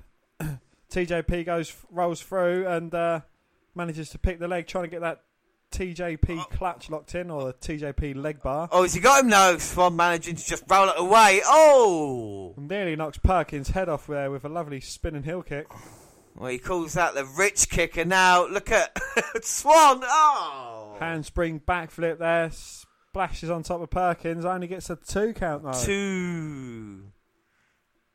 Rich Swann, can he believe it? But Perkins managed to get the shoulder up. Come on now, boys. Let's turn this into a classic, you know what I mean? Really start going into it. Swann there getting Perkins lined up. Going to go up top. Taking his sweet ass time about it, though. Here we go. Rich Swann. The Swann's about to fly. Oh! Corkscrew 450, I think. And Perkins managed to roll out the way. Swann hit nothing but mat. Oh! Trying to get him down with a... Oh my God, I was about to say, Perkins trying to get Swann down. Swann catching him with a pin. Managing to kick out. Detonation kick. No, Swann with the backslide. Each man scouted the other one, and Swann managing to stick his boot up. And now he's on Perkins' shoulders. Oh, electric chair, and Swann, the back of his head hit the top turnbuckle there. That looked quite deadly. Now Swann's up. Detonation kick. This could be it for Perkins. 1, 2, 3. Oh. TJP with a victory. You got enough energy to celebrate as well. Well, TJP gets the job done. What do you think of the match, Dan? I thought it was brilliant for a friendly. Yeah. Could this lead to something more serious between these two guys? Well, it'll be interesting to see the reaction of Rich Swann in defeat now, isn't he? Because TJP has been saying that he's well, it'd be interesting. But, I mean, the impact to the back of the head, or not only on the turnbuckle, but the detonation kick as well. And he's not dabbing as much as he just done a dab there, but, that's... Yeah. He's entitled to maybe dab, and now... Is Swann gloating in front of Rich Swann? Is TJP gloating in front of Rich Swann's face now? He is. You don't want to do that. You don't want to poke a hornet's nest. What a tremendous match that was, wasn't it? That was bloody marvellous. Well, the crowd woke up again for this match. We talk about notes about it. People were cheering and chanting almost the entire time, which is what we need to see more of on 205 Live. Jumping from the mat to deliver a Hurricane Rana to someone sitting on the top turnbuckle is easily Swann's Most exciting move in his back. Like you say, that shot Swann took to the back of the head, looked painful, and hits the area. Always look more dangerous because you don't see them coming. As you see the end there off Rich Swann. But a great match. Fair play to him. What have you thought of 205 Live? I thought it's been quite entertaining this week. From the first match to Tony Nese going against Cedric Alexander, the way that finished quite conscious, it opened a bit for them. It wasn't a bad contest between the two. Seeing Akira Tozawa there with his vicious side. Even seeing Jack Gallagher with his vicious side as well, going against their respective opponents. So very interesting there. See Rich Swann walk to the back. TJP comes up to him. What's he say, Dan? He says, look, I was doing this just because, the moment, and I thought you was better than this. I thought you could handle this. And he said, and Swann's reply to that was, well, he says, I'm getting to know the real TJP now. Network programs, stuff that we've had, July 17th, Table for Free, with the Nation Reunited as the Godfather. We talked about that on WWE versus WCW, Dan, didn't we? Yes, we did. We had July 24th, it was Table Free. It was Talking Shop, and who was on it, Dan? Lita, Renee Young, and Corey Graves, and they dish on everything from career triumphs to their love of Pee Wee Herman. Yeah, and then we had Kurt Angle exclusive interview, which, on Raw, because I am the Raw guy, we had the storyline. We've not actually spoken about it yet, Dan, I don't think. We had announced as Kurt Angle's illegitimate son. I mean, what was your thoughts on it? I think it's quite ridiculous, to be honest. But, why, were you hoping it was going to be Mojo? Either Mojo or Enzo. I first off, I love American Alpha. I was a huge fan of them. I'm so shocked that they split that team up. That team, for me, were money. Do you know what I mean? I just thought they were going to have such a bright future. Part of the reason, they wondered if they were going to have, if it was going to be Chad Gable or Jason Jordan. They said the reason why it was Jason Jordan because Kurt Angle had a little bit of a penchant for the black persuasion, shall we say. Is it worth splitting up a tag team that was great? No, I don't think it is, but they might have it for a long haul. I can't believe they brought Kurt Angle back and they're doing this to him. Like, do you know what I mean? It's payback, I think, a little bit for past misdemeanors. It looks like they're going forward with Jordan versus The Miz at SummerSlam for the IC title, whether they had Jordan win it there or not. But obviously they've got plans for him, haven't they? And with Angle in his corner, I think it can only be a good thing for the time being. It's weird, though. It is. Did you see the Miz TV segment? I did not. Where Jason Jordan suplexed Miz into the Miztourage. So there we go. So if he could be a mini Angle, but then again, I bet Jack Swagger's kicking himself saying, I wish Angle was about 5 years ago. That would have worked. Well, saying that on last week's SmackDown, Chad Gable was using the Angle lock. Oh, was he? Against Rusev. Oh, I don't know if we spoke about it, but there was a smacking talk they had. Daniel Bryan, Renee Young, had Chad Gable on it, and they asked him, and they had a paternity test. They found out Chad Gable's dad was actually Daniel Bryan. So they did that on there. So who knows what else could happen? It's a strange, interesting thing. Yes.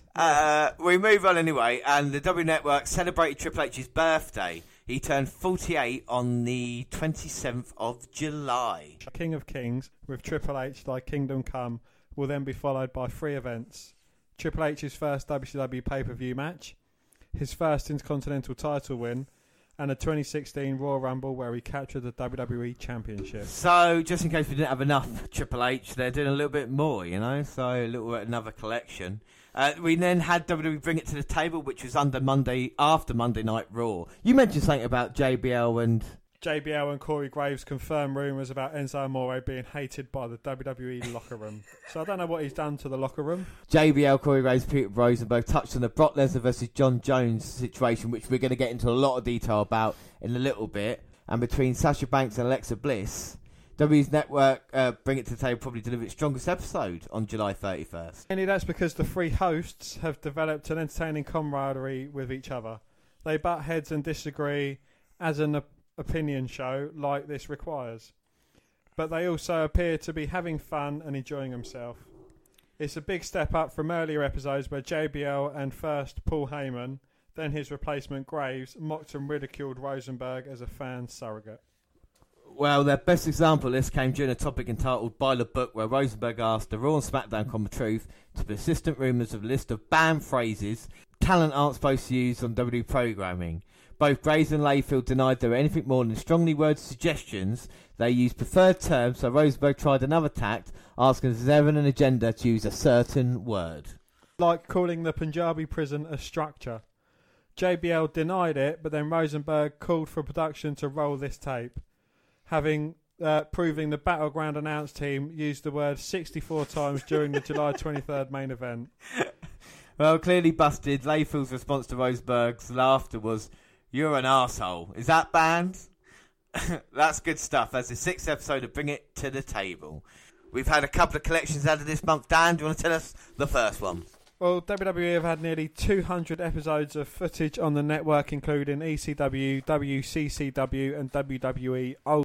They're now available on demand on WWE Network. You can watch the final year of WWE's ECW franchise, various classic episodes of the World Class Championship Wrestling spanning from 1981 to 1985, and unforgettable WWE old school shows from the Philadelphia Spectrum, Los Angeles Sports Arena and the Boston Garden. Yeah, so not bad. I mean, they're just filling it out. I mean, WWE has so much content in the vaults to add to the network. We talked about the ECW shows last month, see if they're going to add any more. Now we've got the whole collection. That's good. Yeah, well, I think there's just so much they've got to go through to kind of vet it a bit and, do what they can to try and make it a bit more family friendly. Yeah. Next collection, Kurt Angle, It's True. Back home from the Olympic Heroes WWE debut to his Hall of Fame induction earlier this year. Don't miss the very best of Angle in all this new WWE collection. The reason I'm laughing, because it basically covers everything we did from the WNR Kurt Angle special, episode 98. It's got his last match against Randy Orton in there. It's got his match against Chris Jericho from No Way Out that we covered. Also, all the points that we done. So, little tap on our back. We were a couple of months ahead of the WWE there. And finally, Dan? It's something that I've been delving into quite a bit recently, and it's a journey deep into the archives for these rarely seen moments and matches, from a couple of then unknown performing on national televisions to an unaired classic between Seth Rollins and Cesaro.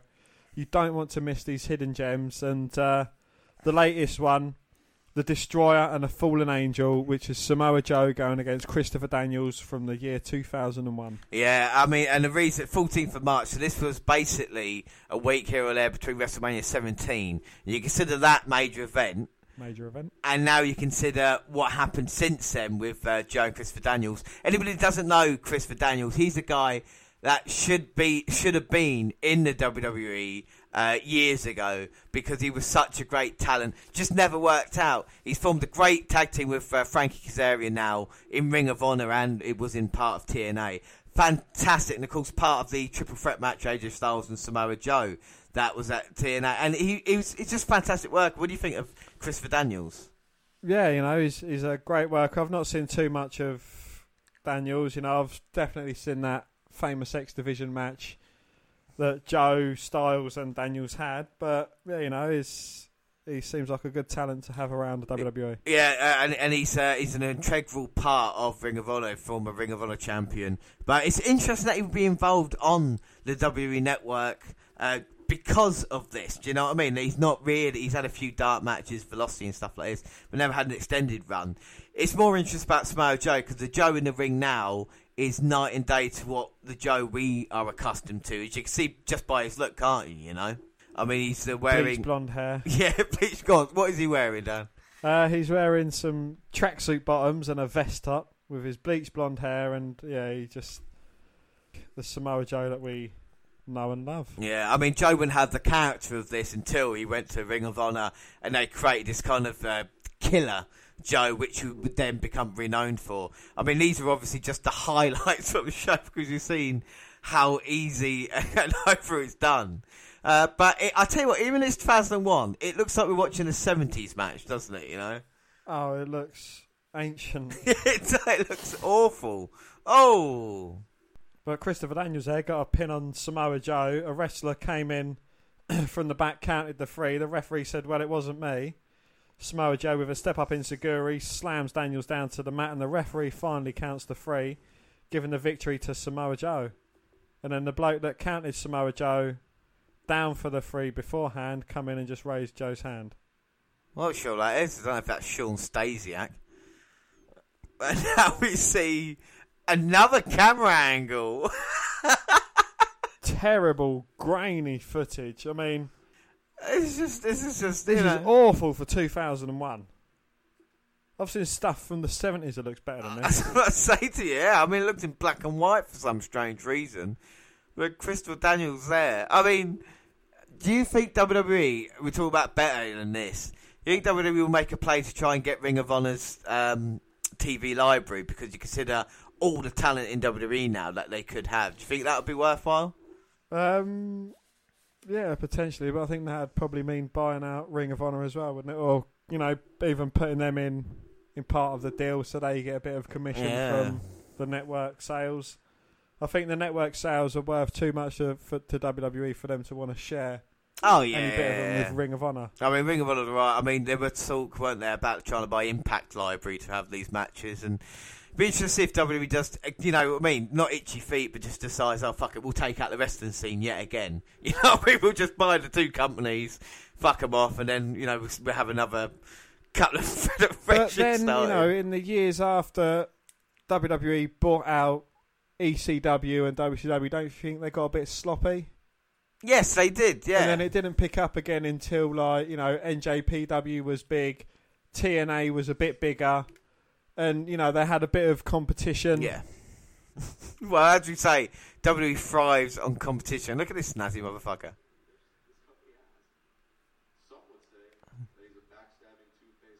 Is that an Intercontinental Championship? I think it is.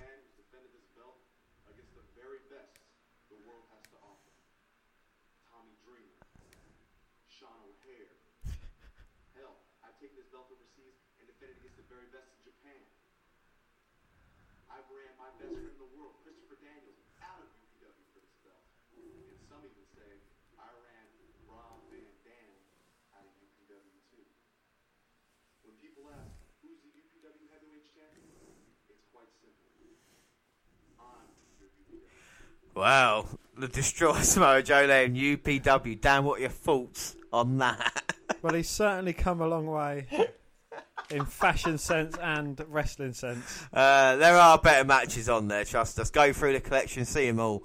And that's what's good about the network, bringing them to light, maybe stuff that you didn't even know was on the WWE Network. Next programme that we had, new programme, Table for Free. This was an interesting one, Dan. Yes, DDP, Scott Hall and Sean Waltman, they gathered together over dinner to recount tales of WCW versus the NWO in a special Monday Night War reunion on this edition. Yeah, and we will cover this on our next episode of the WWE versus WCW Monday Night Wars in September. So, news from the week, and we're going to get into it. What a time it is to be alive if you're a fan of both the UFC and the WWE. There simply have never been so much crossover talk between the two companies than there is right now. First and foremost, there's the obvious buzz in the wake of UFC 214 surrounding a potential super fight between UFC light heavyweight champion John Jones and former heavyweight champ Brock Lesnar, the current Universal Champion. There's also the fact that former UFC women's bantamweight champion Ronda Rousey recently attended... Oh, fuck me. Spoilers. Recently attended WWE's first women's tournament, Mae Young Classic. That's my pick! Yeah. Anyway, perhaps flying a bit under the radar, though, is the social media feud between newly crowned UFC Women's Featherweight Champion Christine Justino and WWE star Becky Lynch. It started weeks ago and continued on with both women teasing a match or an encounter of some sort at WWE Summerslam pay-per-view. Here is a sampling. They made a deal to face each other hours before UFC 214. Let's make a deal. If I win tonight in Cali and you win tonight in Detroit, you agree to sign a SummerSlam contract. Don't be scared. Well, that's what she said. What did Becky Lynch say back? I'm scared of No, nothing. she didn't. What did she say back? Go on, Becky Lynch. What, Lynch made a video? No, Becky, no, I want you to... I'm scared of nothing. Yeah, I had that in my head.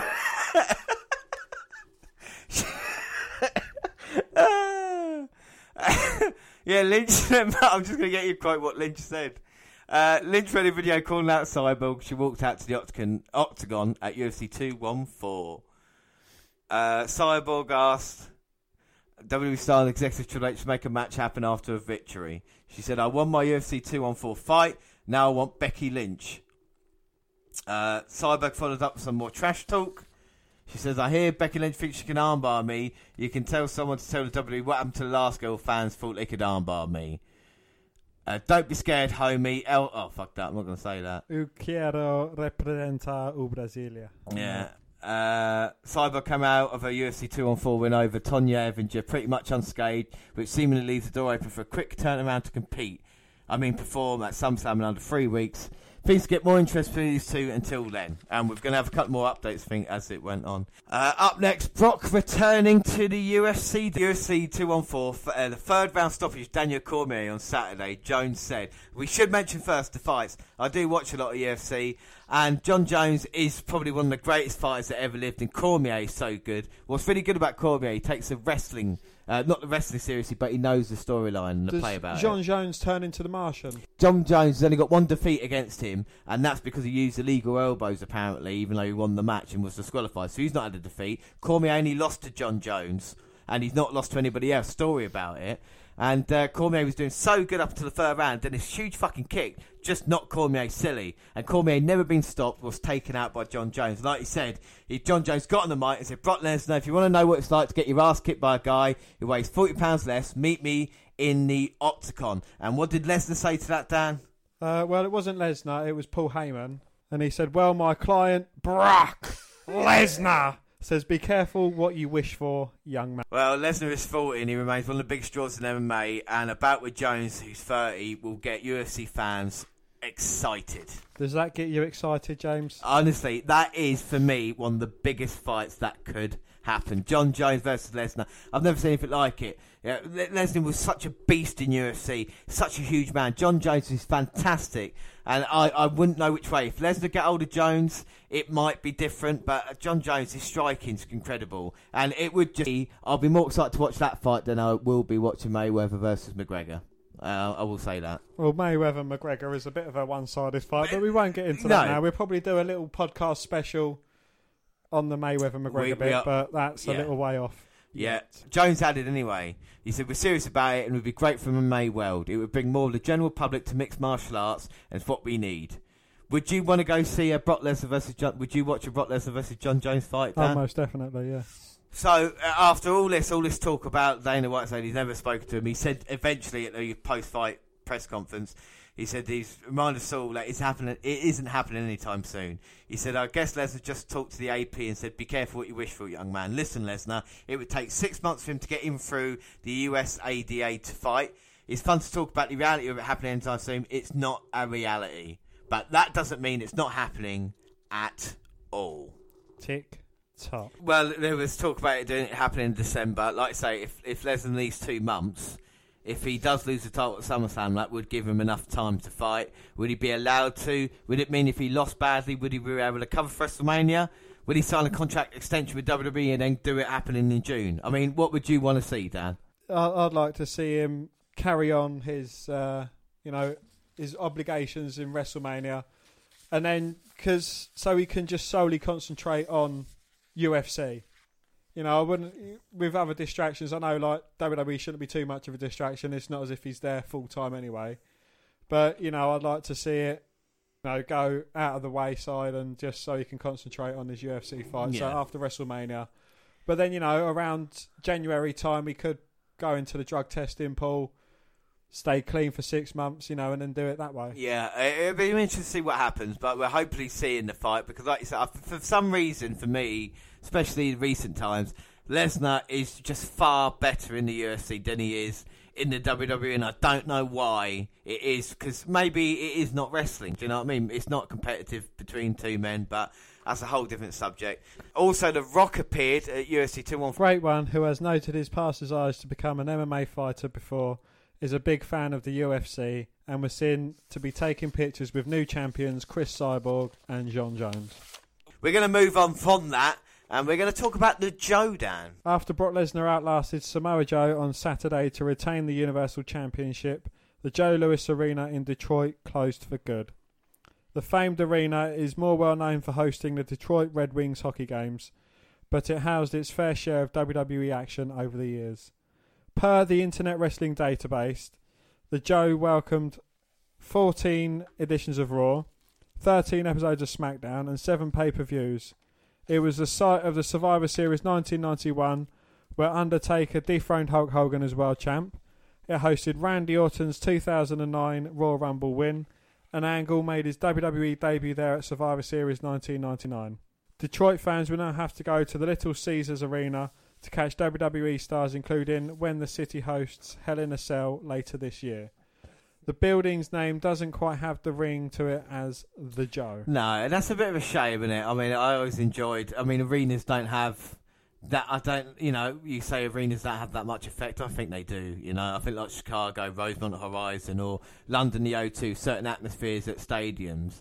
I think this was one of them as well. But John's show, he cut a promo. AJ Styles said a few words, but no one was better than Kevin Owens. He said, it's hard to say goodbye, except if you're Kevin Owens. Farewell, Detroit farewell to the Joe. Next up, we were talking about earlier, Mayweather. Mayweather wants UK viewers to be charged £100 to watch his fight with Conor McGregor. Which, if that was to happen, I can guarantee you 99% of the people watching it will stream it illegally. Exactly, and then this is the problem as well. I've had this conversation. It is fucking ridiculous to charge that amount of money, you know.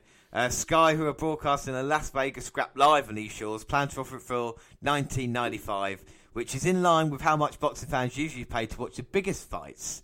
But that in some way short of how much Mayweather's hoping the public will be forced to fork out. Hearn is still confident Sky will not cave into Mayweather's demands, though, and will set their price at their usual price. US viewers will have to pay $99 to televise the fight, which is on August the 26th, the same as they were charged when when Mayweather took on Pacquiao in 2015. I mean, it's ridiculous. I mean, I know like WrestleMania HD was like $75 or something like this, but I mean, $100 for boxing is mental. Ticket sales for the fight have got off to a slow start after prices started from £2,665. Who would have imagined that? Even on Ticketmaster, you know, you get a little code you put in if you want to be a part of the line.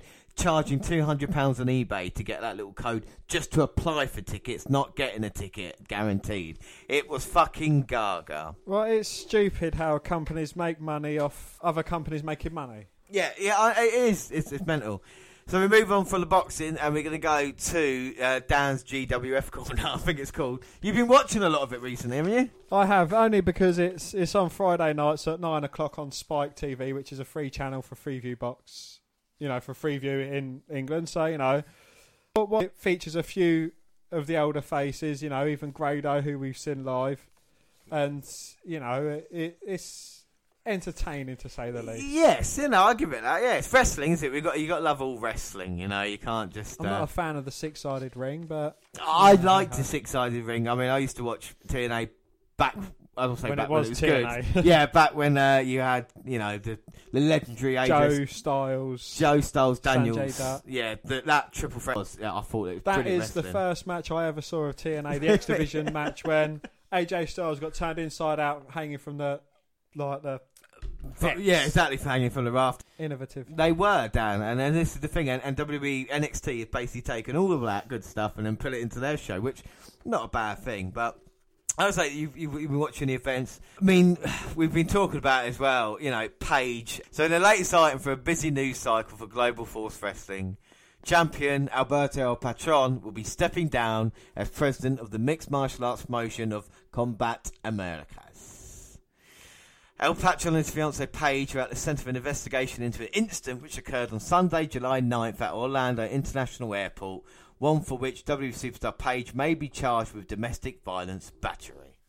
While GFW has suspended him, they haven't made any other decisions about his future with the company.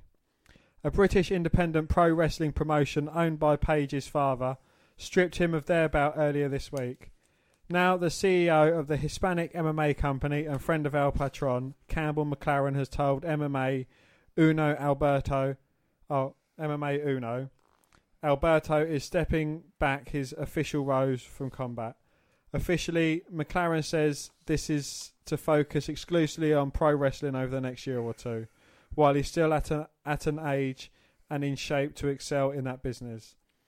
El Patron will continue to be a presence at combat events as a fan and guest of the CEO per this interview. Yeah, but it's impossible not to speculate about connections between this announcement and Alberto and Paige's chaotic and headline-grabbing personal life. Follow, surely. Don't call me Shirley. Well, there was. There is more. Yeah, Laura, both Paige and Alberto have released a police case report stemming from the airport altercation between the couple earlier this month, with a message clarifying the situation. The police case reports in the original tweet will be shown down below, but the report showed that the weapon was hand/fist/feet by Paige, and El Patron is listed as a victim in this situation, as Paige explained herself on Twitter. The lawyer, Keith McMahon, would say... No relative to Vince. No, but what a choice! What a choices, you know? The irony in it. Here's Mr. McMahon. She's like, oh no, and he goes, hi, I'm Keith. He would say the following, Dan. This last month was marked false reports by untrained reporters not doing their due diligence. Now, the official report stating what actually happened, I would like to thank everyone that supported my clients and never read into false reports posted on the internet by reporters trying to earn a quick buck by defaming and hurting my clients and their families, including Alberto's 3 innocent children. As you can see, there was no alcohol or drugs and no arrests. No physical harm to one another. Just an argument between a couple that others exploited. Thank you to everyone who believed in them. God bless you all. Now that, God bless you all, right to the heart. That puts a point on it, doesn't it? And the following tweet would then include the police case report and the original message shown above. While the situation seems to be now resolved, I mean, if we get any new information on it, we'll let you know, of course. We try to speak to Dutch Mantel whether the indefinite suspension had been lifted, to which Mantel would explain he's still suspended and will remain such until the internal investigation is complete. Dutch Mantel, he looks a lot like that Seb Coulter. He does, doesn't he? Yeah, I know. It's weird. Must be his twin. Finishing up on Paige now. Hey, a few wrestlers have. Yeah, I know. After fielding questions about her relationship with Alberto El Patron and the highly publicised altercation the two were in at Orlando Airport, the folks at Busted Open Radio on Sirius XM got around to asking about her status within pro wrestling. To that end, she was excited to give an update on her recovery from neck surgery. I just had my CT scan today, and I'll do my last checkup on Monday with my good friend and Dr. Reeb in Arizona. Hopefully I'll be back sooner rather than later, but I don't know at this point. I don't know where it's at, but I can't wait to get back to work. It's been since October 19th that I had my surgery, so it's been a while. So I'm like, just get me back, I want to be wrestling again. It feels so weird not to be wrestling for so long. I got to travel a little bit with Alberto, but it's not the same when you're not in the ring yourself. I'm excited to get back to WWE. Well, it's unclear where WWE stands with Paige and all the recent developments, as the company never weighed in on it publicly. But Paige has been an integral part of the women's division for a number of years. It's been doing just fine without her, with a number of talented wrestlers coming up. And she noticed and can't wait to get back in and mix it up with them. I'm excited to see the girls again. All the female athletes that have been texting me. I'm just really, really happy, and I'm excited to see people. I'm excited to see the fans again. I'm excited to see Alexa Bliss. I hope to see Nikki Bella back soon. All the new girls, Nia Jax, Carmella. Just to see all the new girls. Bayley, I'm so happy she's doing well. The same girls, Becky, Sasha, Charlotte, Natty, everyone. I'm just so excited to see them all. Naomi, I'm so happy she's champ right now, and I'm really excited for her. Do you think she's happy and excited about it, Dan? I think she's just a little bit happy and a little bit excited. Here's to hoping the future Paige stories are in the ring and not about her personal relationship. Well, I hope not. That's most of our material every month. So move on. We'll talk about rumours. Rumour has it. Rumour has it. Well, you have to put them somewhere, Dan. Stables have been a thing in wrestling for many years now, and there's no reason they still can't be around today. NXT isn't one to use them very often, though. It would make sense to put them together when there is so much talent going around. Turns out the WWE might be thinking of the same thing, because in NXT they're considering to put a lot of these recent Ring of Honor talents together in a stable. While not mentioned, possible names could include Bobby Fish. Bobby Fish. And Kyle O'Reilly, both of them made their debuts within the last month. As previously noted, CageMat.net's wrestling database revealed that Kurt Hawkins has now lost 100 matches in a row. Hawkins' last victory was in a match against Apollo Crews on the November 8th episode of SmackDown Live. Finn Balor took to his Twitter account to congratulate him on this milestone. Congratulations for losing 100 matches in a row, and the picture featured Balor smiling with Hawkins in the background. I'll tell you something, even though he's lost 100 matches, I mean, fair play to still be employed with the WWE, isn't it, you know? Well, you know, again, it's... I think he's just trying to do the reverse Undertaker WrestleMania thing and, you know, try and keep this streak going. And for someone to lose to him, does that take something away from him? I think it would, you know. This kind of losing streak could be legendary, you know. This generation's Barry Horowitz, you know, on this kind of undefeated, on this defeated streak for however long he is in the WWE. Injury news now. And according to correspondents in attendance for the WNRLive event in Cocoa, Florida, Buddy Murphy appeared to have suffered some sort of ankle or leg injury as he went down during his tag team main event with Cassius Ohno versus Hideo Itami and the Velveteen Dream. Following the injury, a WWE trainer came down to assist Murphy, but he appeared to insist on staying in the match. Referee Jake Wirtz then came down to ringside and appeared to convince Murphy to leave the match to get the injury tended to. And of course, the match by himself. But I'm a big fan of Buddy Murphy. He's my one of my three guys in NXT, and it's a shame, but hopefully he can maybe be repackaged and then come back unless he's released, because you know, we don't want that to happen. But anyway, more injury news, Dan.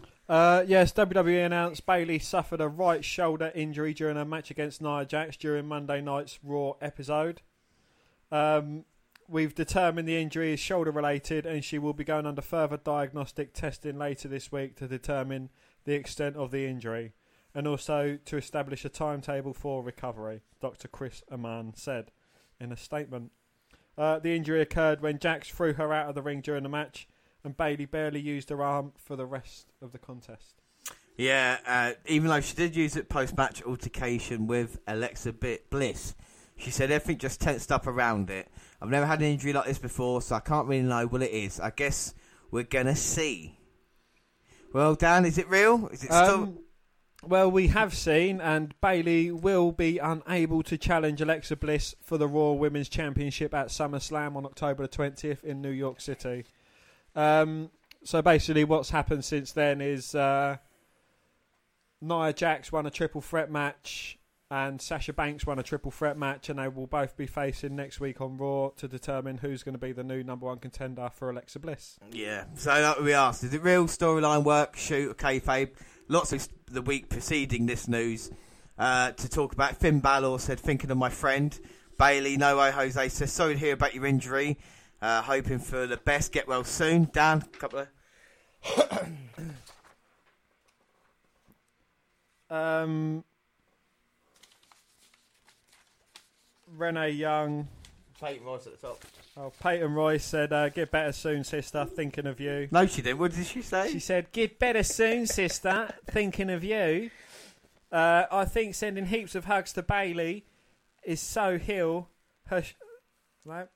I think sending heaps of hugs to Bayley will heal her shoulder faster than if we didn't send hugs. So how's there? No hug emoji. Let's use this emoji. Get better soon, it's Bayley. Renee Young. Yep, go on. My heart goes out to you, Bayley. You are stronger and will overcome this and be stronger than ever. The WWE Universe and you. Stay positive. From Charlotte Flair. Charlotte Flair as well, I'd say. Oh, Charlotte Flair said... Yeah, Bayley said, at least my hair looks cute, though. She said, thanks for love, everyone. Trying to keep my best. Try my best to keep positive, and while one of the big theories about why this is a work, that's not true anymore. But Sasha Banks did say, Mum, keep those positive vibes flowing, and we'll let you know as soon as we hear something about Bayley. What the fuck? Sasha Banks also said, get well soon. Bayley. What bit was that bit there? So we haven't done that bit either yet, have we? Alright. So yeah, like you said, Dan, she's injured. Are you upset about Bayley's injury? Yes, I am. You know, she managed to overcome Nia Jax and get herself the number one contendership shot. But, you know, they've had to move on and try and overcome it. And I think it'll be a good match, whoever it is, if it's going to be Nia Jax or Sasha Banks. Yeah, and we'll talk more about this on our kickoff show for SummerSlam. But we move on, and the top guys just can't catch a break. Or maybe they can, because they are out of the picture for SummerSlam after WWE announced Monday that Scott Dawson suffered a ruptured bicep. The Revival weren't yet announced for a match at SummerSlam, but almost certain would have taken part if it wasn't for Dawson's injury. With both the Hardy Boys and Luke Gallows and Carl Anderson in recent weeks. It's unclear how long the injury will sideline Dawson, but at the very least, he'll be unable to wrestle at SummerSlam on October the 20th in Brooklyn, New York. The injury comes after Dawson's tag team partner Dash Wilder suffered a fractured jaw in April that kept the Revival out until June. Yeah, they've not been lucky, have they, this year? And hopefully they can start again.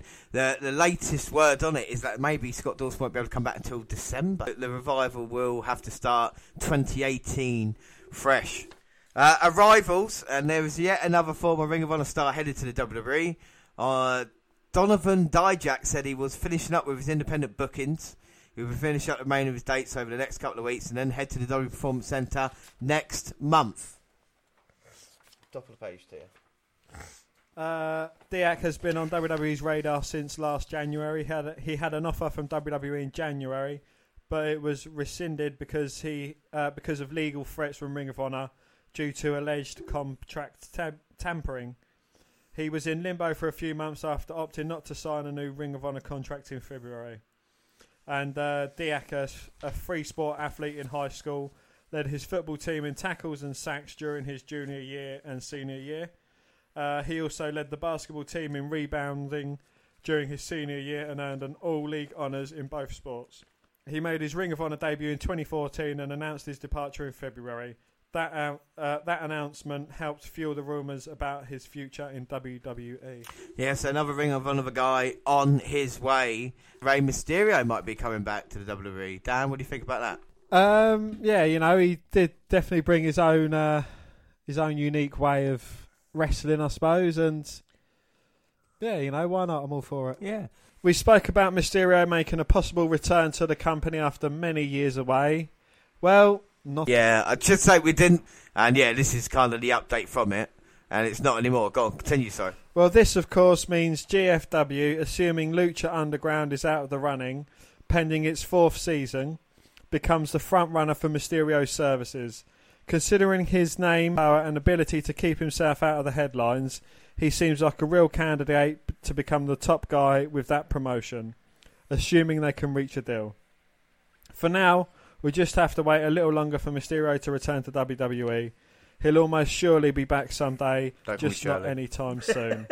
Well, as far as Mysterio goes, future Hall of Famer? I think most definitely, but I don't know if he'll ever wrestle in the WWE again, because I think his knees are shot anyway. What can he give us? Like we talked about star power last time, but it's obviously Vince McMahon is not interested, so there we go. All right, we move on now to departures, and, well, I can exclusively report that WWE has released NXT wrestler Ho Ho Lun.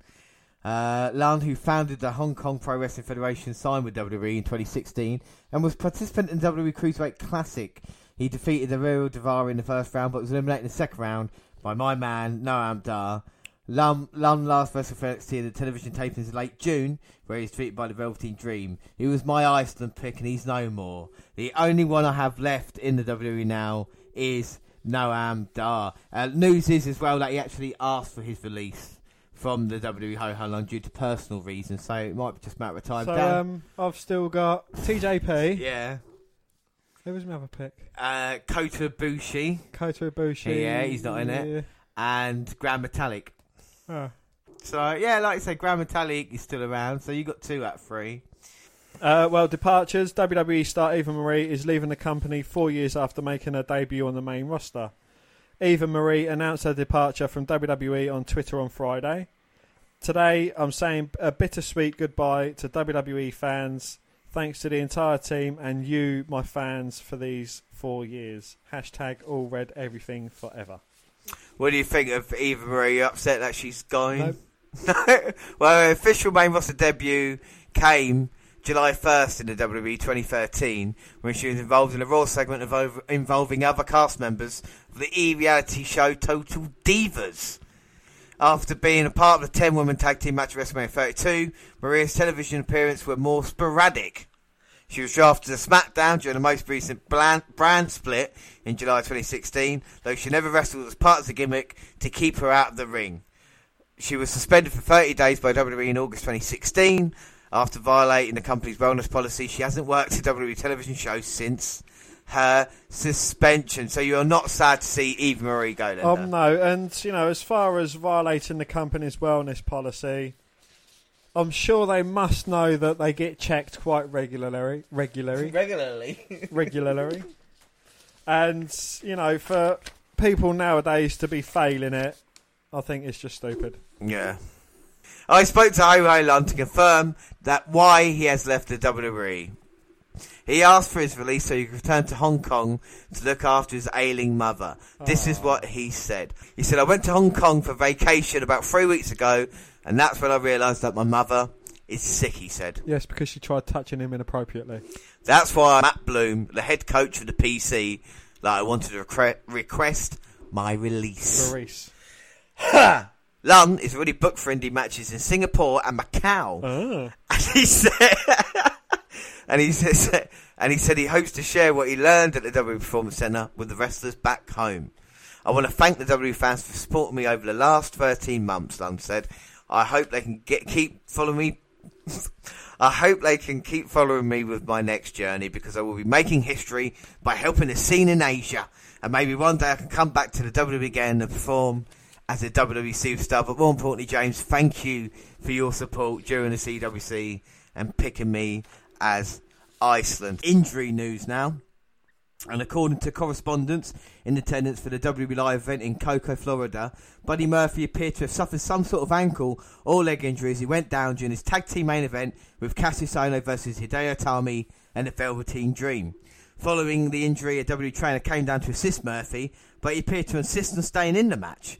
Referee Jake Wirtz then came down to ringside and appeared to convince Murphy to leave the match to get the injury attended to.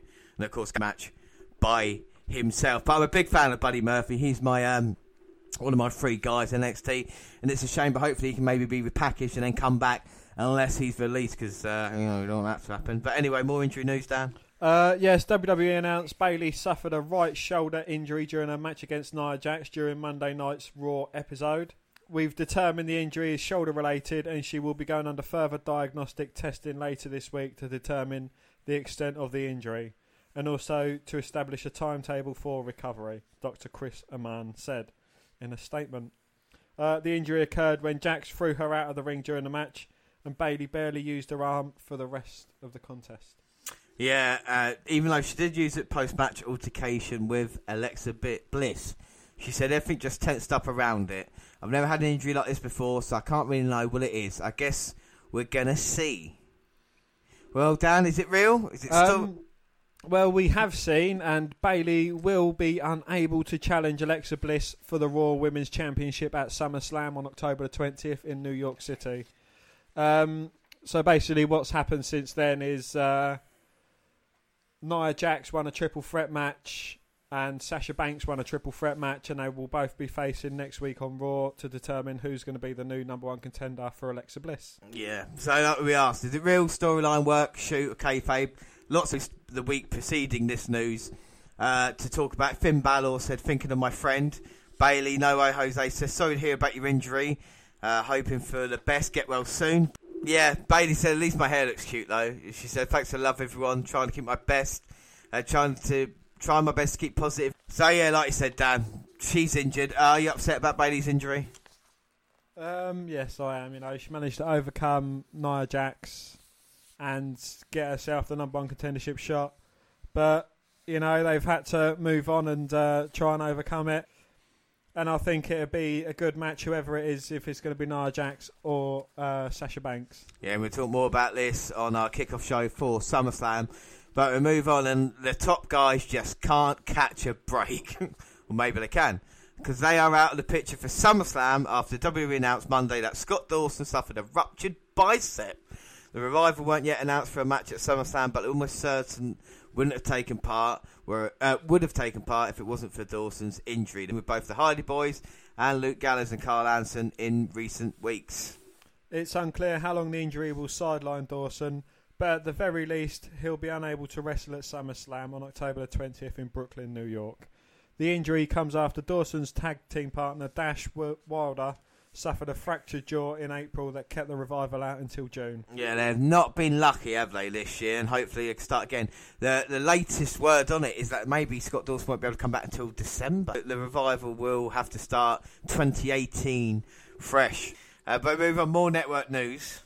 For the second quarter of 2017, WWE had a total of 1,633,000 subscribers to the WWE Network, out of which 156,606 out of which 1.5 million were active paying subscriptions. This is down overall from Q1 2017, when they had 1.697 million subscribers and over 1.5 million subscriptions. It's only 20,000 down from paying subscriptions, so it's not a great deal, is it? No, about 1.1 million were located in the United States and 410,000 were worldwide. And only 65,000 people were on a free trial account about it. What's interesting is that a total of 604,000 people cancelled their subscription during the quarter. WWE got just under 600,000 new subs to counteract that massive churn. So that's incredible when you think about the amount of people who've cancelled, the amount of people that have gone on in that time, you know? Yeah, you know, again, it's 6,000 down on, you know, the people that cancelled to the new subscribers. But during WrestleMania week, WWE Network subscribers watched 22.5 million hours of content, averaging approximately 13 hours per subscriber. WWE announced its 2017 second quarter earnings Thursday and heralded the quarter as a record-breaking period in terms of revenue. According to the report, revenue reached an all-time high of 214.6 million, which represented an increase. Also, WWE Network averaged 1.63 million paid subscribers over the course of the quarter, and an 8% increase from 2016's second quarter. Well, WWE Chairman and Chief Executive Officer Vince McMahon expressed a positive outlook regarding WWE's financial situation following the earnings report. He said, "We are pleased with our ongoing efforts to execute our multi-platform content strategy as evidenced by the continued year-over-year growth on the WWE Network, the increased production of localised programming across platforms and markets, and the attraction of new sponsors." Well, their revenue has reached 214.6 million. Yeah. They can't afford to pay out a couple of million for some fucking fireworks and talking smack. Exactly, yeah, they're going to cut it. And I wouldn't be surprised if soon we get another, Black Tuesday where we have quite a few wrestlers release it. It wouldn't surprise me if they're trying to do it. But they're trying to point a positive light on it, haven't they? Because WWE also mentioned that WrestleMania, held in Orlando, Florida, was the most watched WrestleMania of all time, having been viewed by 1.995 million households worldwide. With regard to the remainder of 2017, WWE expects another all-time company record to fall in the form of 100 million adjusted operating income before depreciation and amortization, which would be up nearly 25% from 2016. So they'll be up 25% from this time last year, a quarter. That is good, but obviously they're saying it's not as good as they promised, really, you know. But we move on, and Road Dogg was in the news as well. Yes, it's hard to believe that a guy who used to make veiled references to marijuana on live television and yell "suck it" all the time is a head creative mind of SmackDown Live. But Road Dogg is a top dog of WWE's Blue brand. After Sunday's Battleground show, a lot of people were left feeling unsatisfied, to say the least. The main event was planned and the finish to AJ Styles/Kevin Owens match was totally screwed up. At the time, we knew the US title match didn't end right, but in time we would discover why. Well, there were some fans out there who wanted to place all the blame on the DOWG.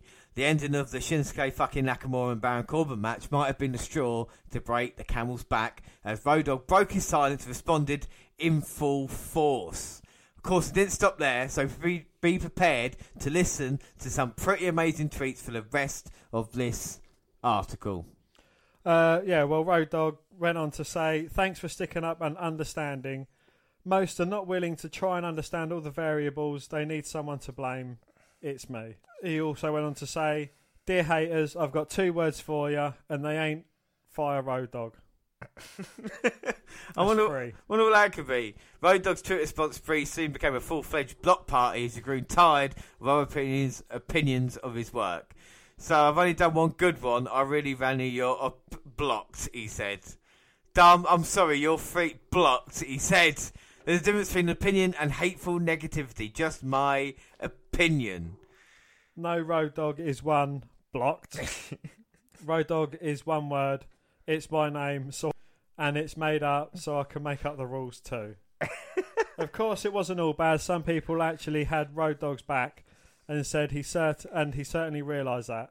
Well said. I'd argue that they are not fans at all, but critics. I enjoy the things I'm fan of. And he said, that's a fair assessment, Nathan. Thanks for being fair and respectful, dude. Blocked. Fucking hell, man. I mean, come on, Road Dogg. Just don't respond to him, you know. We get hateful comments, but we don't give these people airtime, do we? WWE was in Nashville for Monday Night Raw last week with GWF meetings in the same city. That meant talent from both companies are running into out and about. Which isn't anything to write home about, of course. But there's a story going around this week that is absolutely worth writing about, and it started in the latest Wrestling Observer newsletter, where Dave Meltzer wrote that Braun Strowman and Karen Jarrett got into it at a bar. That's the long and short of it, according to Observer's telling, is that Karen approached Braun about an autograph for her son, and he was rude in response. This led to Karen cutting a big promo on him, where she revealed the current Raw general manager Kurt Angle is the father of the son she was asking for an autograph for, and she would be informing him of what happened. Well, at this point, Strowman apparently became extremely apologetic, even getting on his knees and begging her not to tell Angle about what happened. She scolded him for only after finding out Angle was the boy's father, and he agreed while I continued to apologise. Today, PW Insider followed up with its side of the story, saying the two did have a conversation, but witness told them it was just 2 drunk people getting loud with each other and nothing else. Karen's thoughts on the recent loud bar incident recently between her and Braun Strowman. KJ, oh my goodness, I can clear the air. It was a silly incident where you have 2 people in the wrestling business playing their characters, being silly, and it got blown way out of proportion. Well, very interesting. A little bit of light news there with Braun Strowman apparently getting down on his knees to say sorry, Karen. And of course the Road Dogg thing. I'll tell you one thing we haven't had this month yet. Well, I know the episode's not going out yet, but no deaths at this time in being. So we'll see what happens, see if anybody can do it in a week. But yeah, what have you thought of the news this month, Dan? It's just been stories, mainly, hearsay and people putting stories right. I think what's interesting, like the UFC thing, and that all happening, it could be a golden generation WWE if they can get the audience from the UFC from them to start going into the product, and we start having people like Ronda Rousey or John Jones or does that kind of piss on what Conor McGregor said, a little while back about WWE wrestlers and how it's all fake and it's words, but how it's a lesser product. Exactly, but I think he did that on purpose, and I think Conor McGregor will probably have a WWE payday down the line as well. I think this is what these fighters are thinking. They think we can fight, have a proper career, and then once that's done, move over to WWE and get paid, because WWE will pay the money. We know this, don't we, and that would become of it. So, yeah, we move on anyway, and we got probably our favourite and longest running segment in the WNR podcast history. It's NXT Update, but the question is, Dan, when does NXT Update start? Now! Hey! Yeah.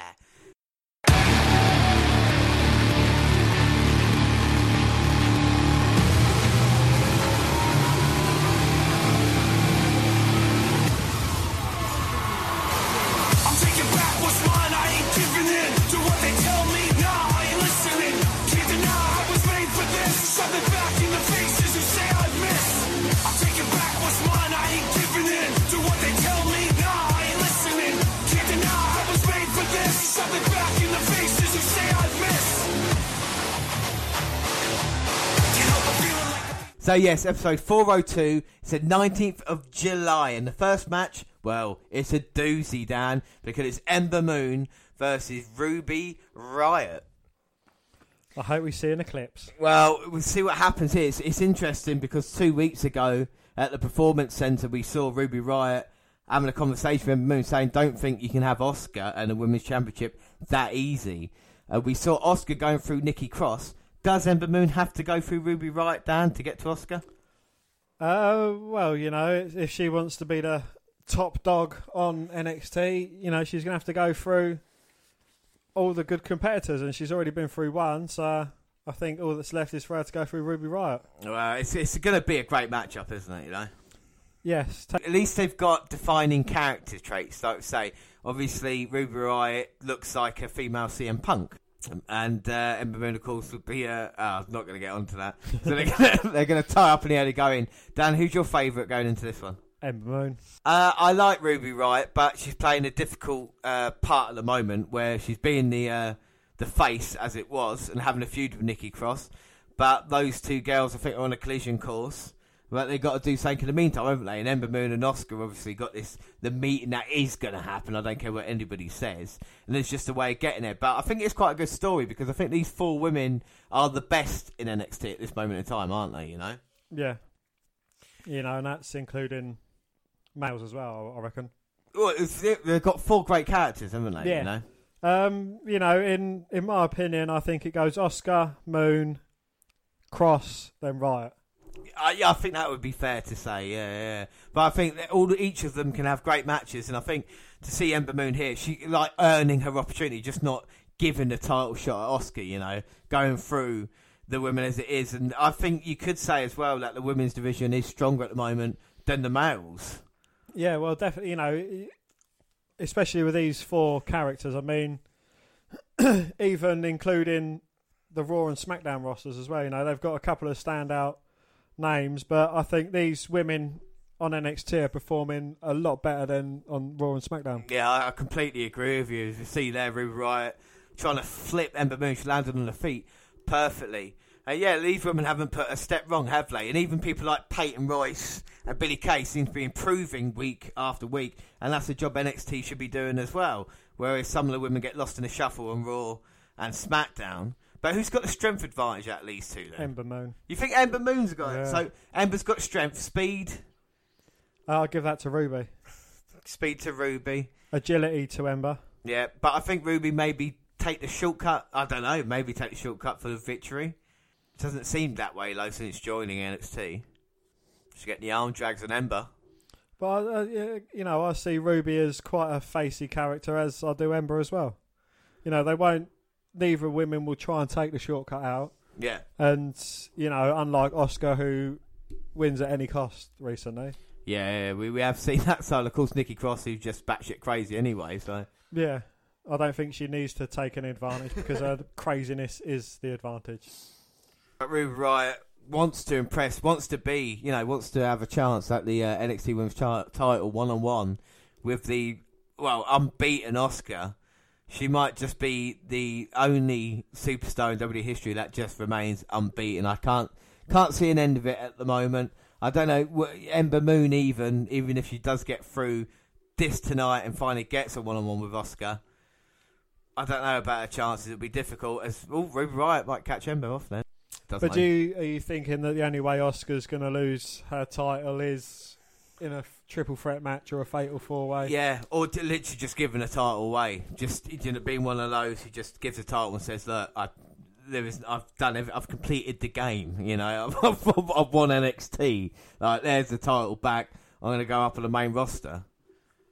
I think she did have a brief appearance on SmackDown for a match, didn't she? A tag match. Well, yes, and she's been on the road with SmackDown now for most of the time, having matches and adding to the legendary streak, which is. So if she does debut on Raw or SmackDown, to come off a loss like that, the character of Asuka, even though maybe the people watching Raw or SmackDown might know who she is, the amount of stuff they could do just with showing videos of what she's been doing, that could work so well.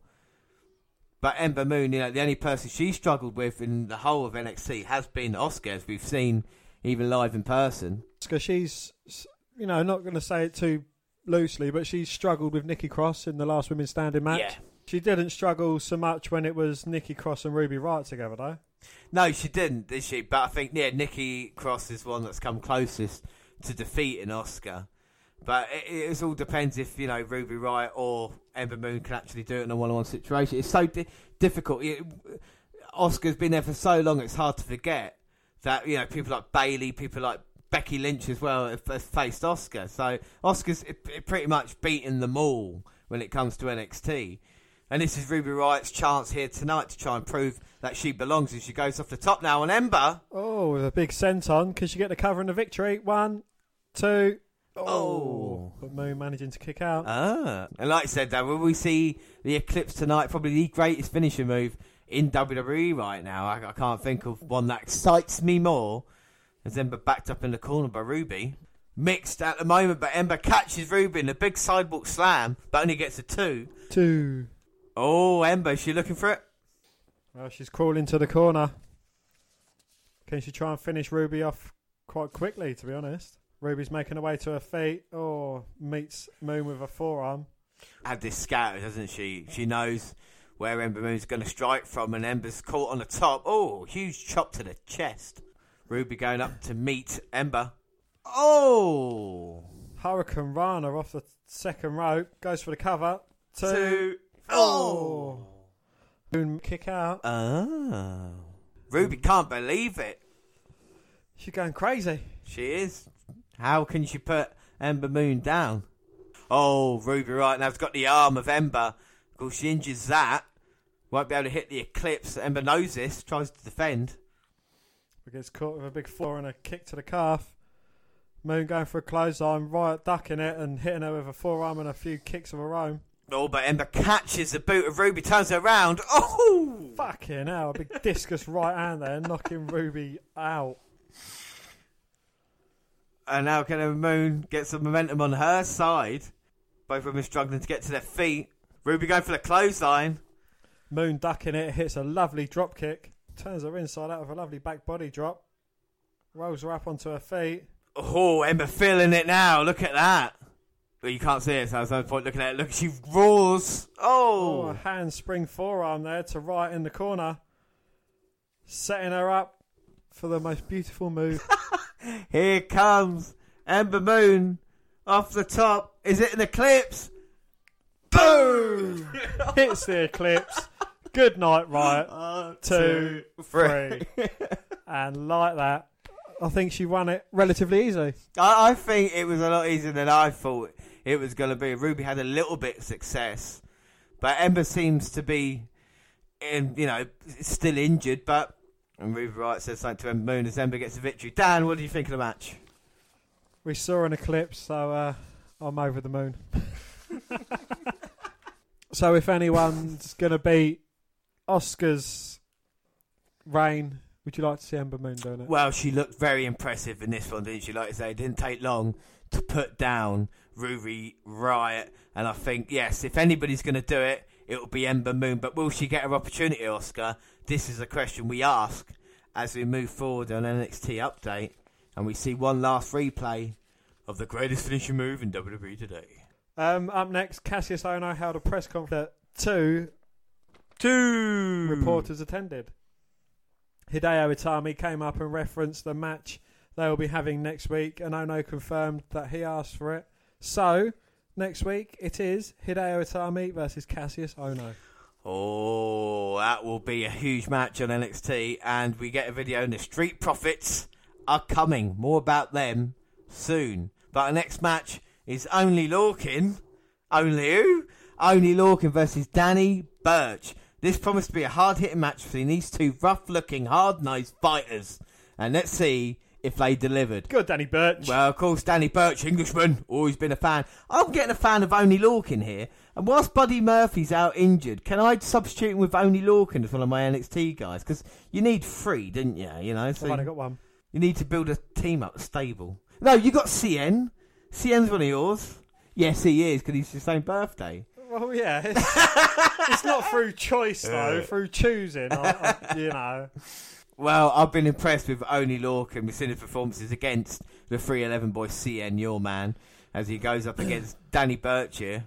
And the collar and elbow tie-up and now trying to out-wrestle each other. Of course, Burch, the veteran of the independent scene.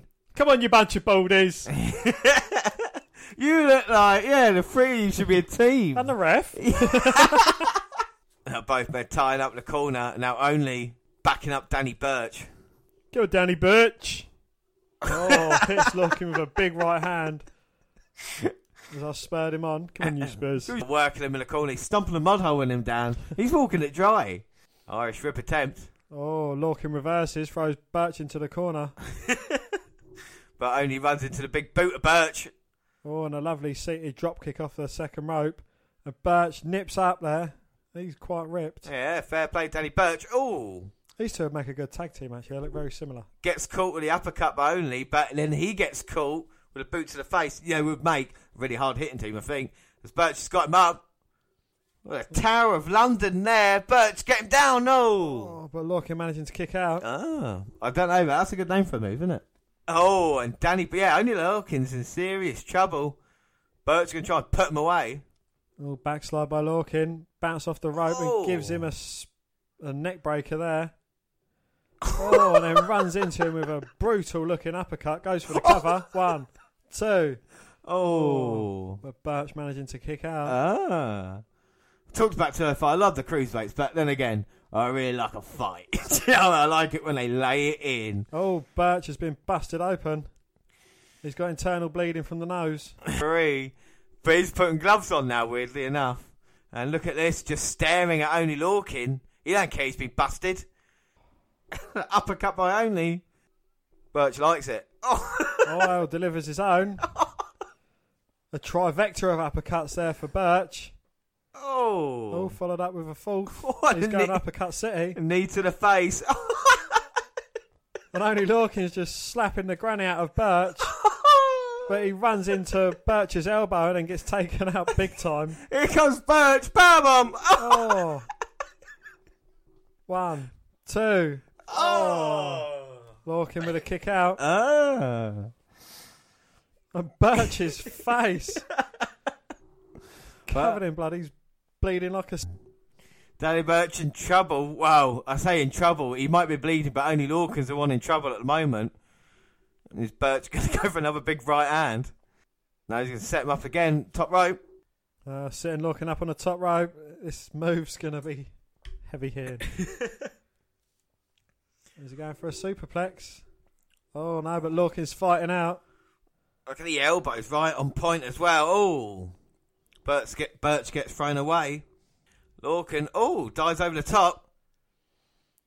Oh, but Lorcan goes down low, takes the leg, gets him in a half Boston. And Burch taps out quite quickly. And Burch knew he got caught and he had no choice but to tap out. But I tell you what, you talk about hard-hitting affair, Dan. What about that? Oh, bloody hell, yeah. Great match between the two. Not too keen on the ending. I'd like to see it go on for another 10, 15 minutes more. But, definitely these two blokes proved their weight in gold. And just the face of Burch busted wide open. Well, we've been talking about UFC and MMA on this podcast, but this new hard style of wrestling has really been NXT's kind of go-to recently, especially the UK championship matches and stuff like this as well, Dan. It's great to see. Even the Oscar fucking Nikki Cross match, that kind of violence involved. We're getting the replays now. It's a shame I don't let them do what they do in NXT on the main card, though. That's, the only annoying... But at least it makes NXT different and enjoyable. Oh, yeah. You know what I mean? That's the good thing about it. And now Oney Lorcan offering the man his hand. And what a sign of respect there. Oh, Burch is asking for a rematch. And the fans want it. Fans, yeah. They want it. We want it. I want it. One more match. Oney seems to agree.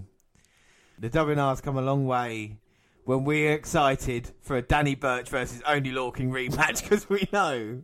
Well, we rinsed Oney Lorcan when we first saw him, but now we've gone on to appreciate him. And, he's working out of his skin, going against Danny Burch as well. You know, it's most definitely worthwhile. Yeah, no, it's great as we move on. And the next match, it was No Way Jose versus Cesar Bononi. It was Fiesta time, Dan. Yes, No Way Jose has dropped off the face of the earth after he was injured by Santity before WrestleMania. But a match with Bononi may be what he needs.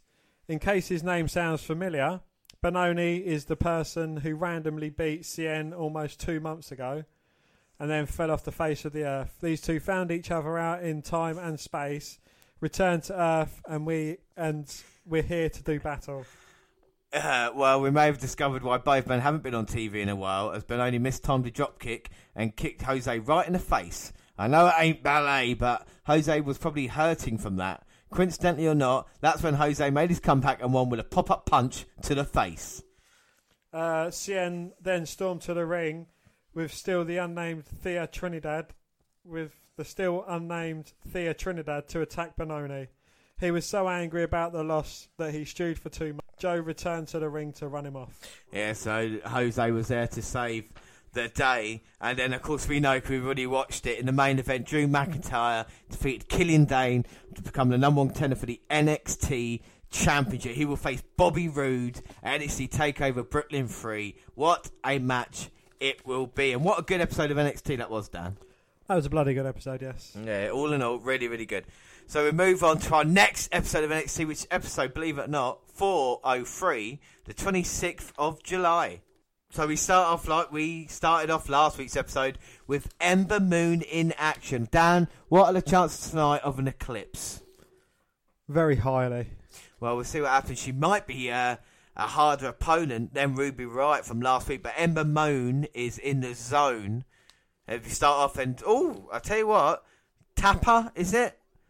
Tapa. Big woman, and she's thrown around. She started off straight at the bell, ran right towards Ember Moon, knocking her into the corner, then throwing her from one side of the ring to the other. Oh, from pillar to post, and now she's big headbutt to Ember. Oh, my God. Yes, that was your head, dear. Well, she's got a Roman nose, isn't it, Dan? It's Roman all over her face. Fucking is.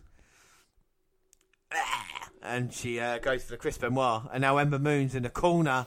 Ember Moon with the boot up. And now she's going to try and pick up the power. Oh! Oh, my. That's an insane show of strength there from Ember Moon. Oh! Running drop kick sends Lady to pay to the mat. Well, she's going to pay for hurting Ember Moon. Look at the kicks. Oh! Well, she will have hell to pay. She will. That is a better one there. As Ember Moon hits her big forearm. And now she's going up, Dan. This will be the biggest eclipse in history. Oh!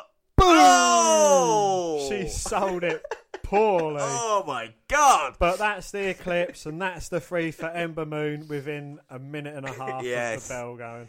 Well, she's in the zone. She is in the zone. Here, look at that. She's smiling. No. She's smirking there. No, she hasn't got a fag in her mouth. She's just got a grin on her face. She's smiling because she puts away... Lady to pay. Lady to pay. She puts away Lady to pay.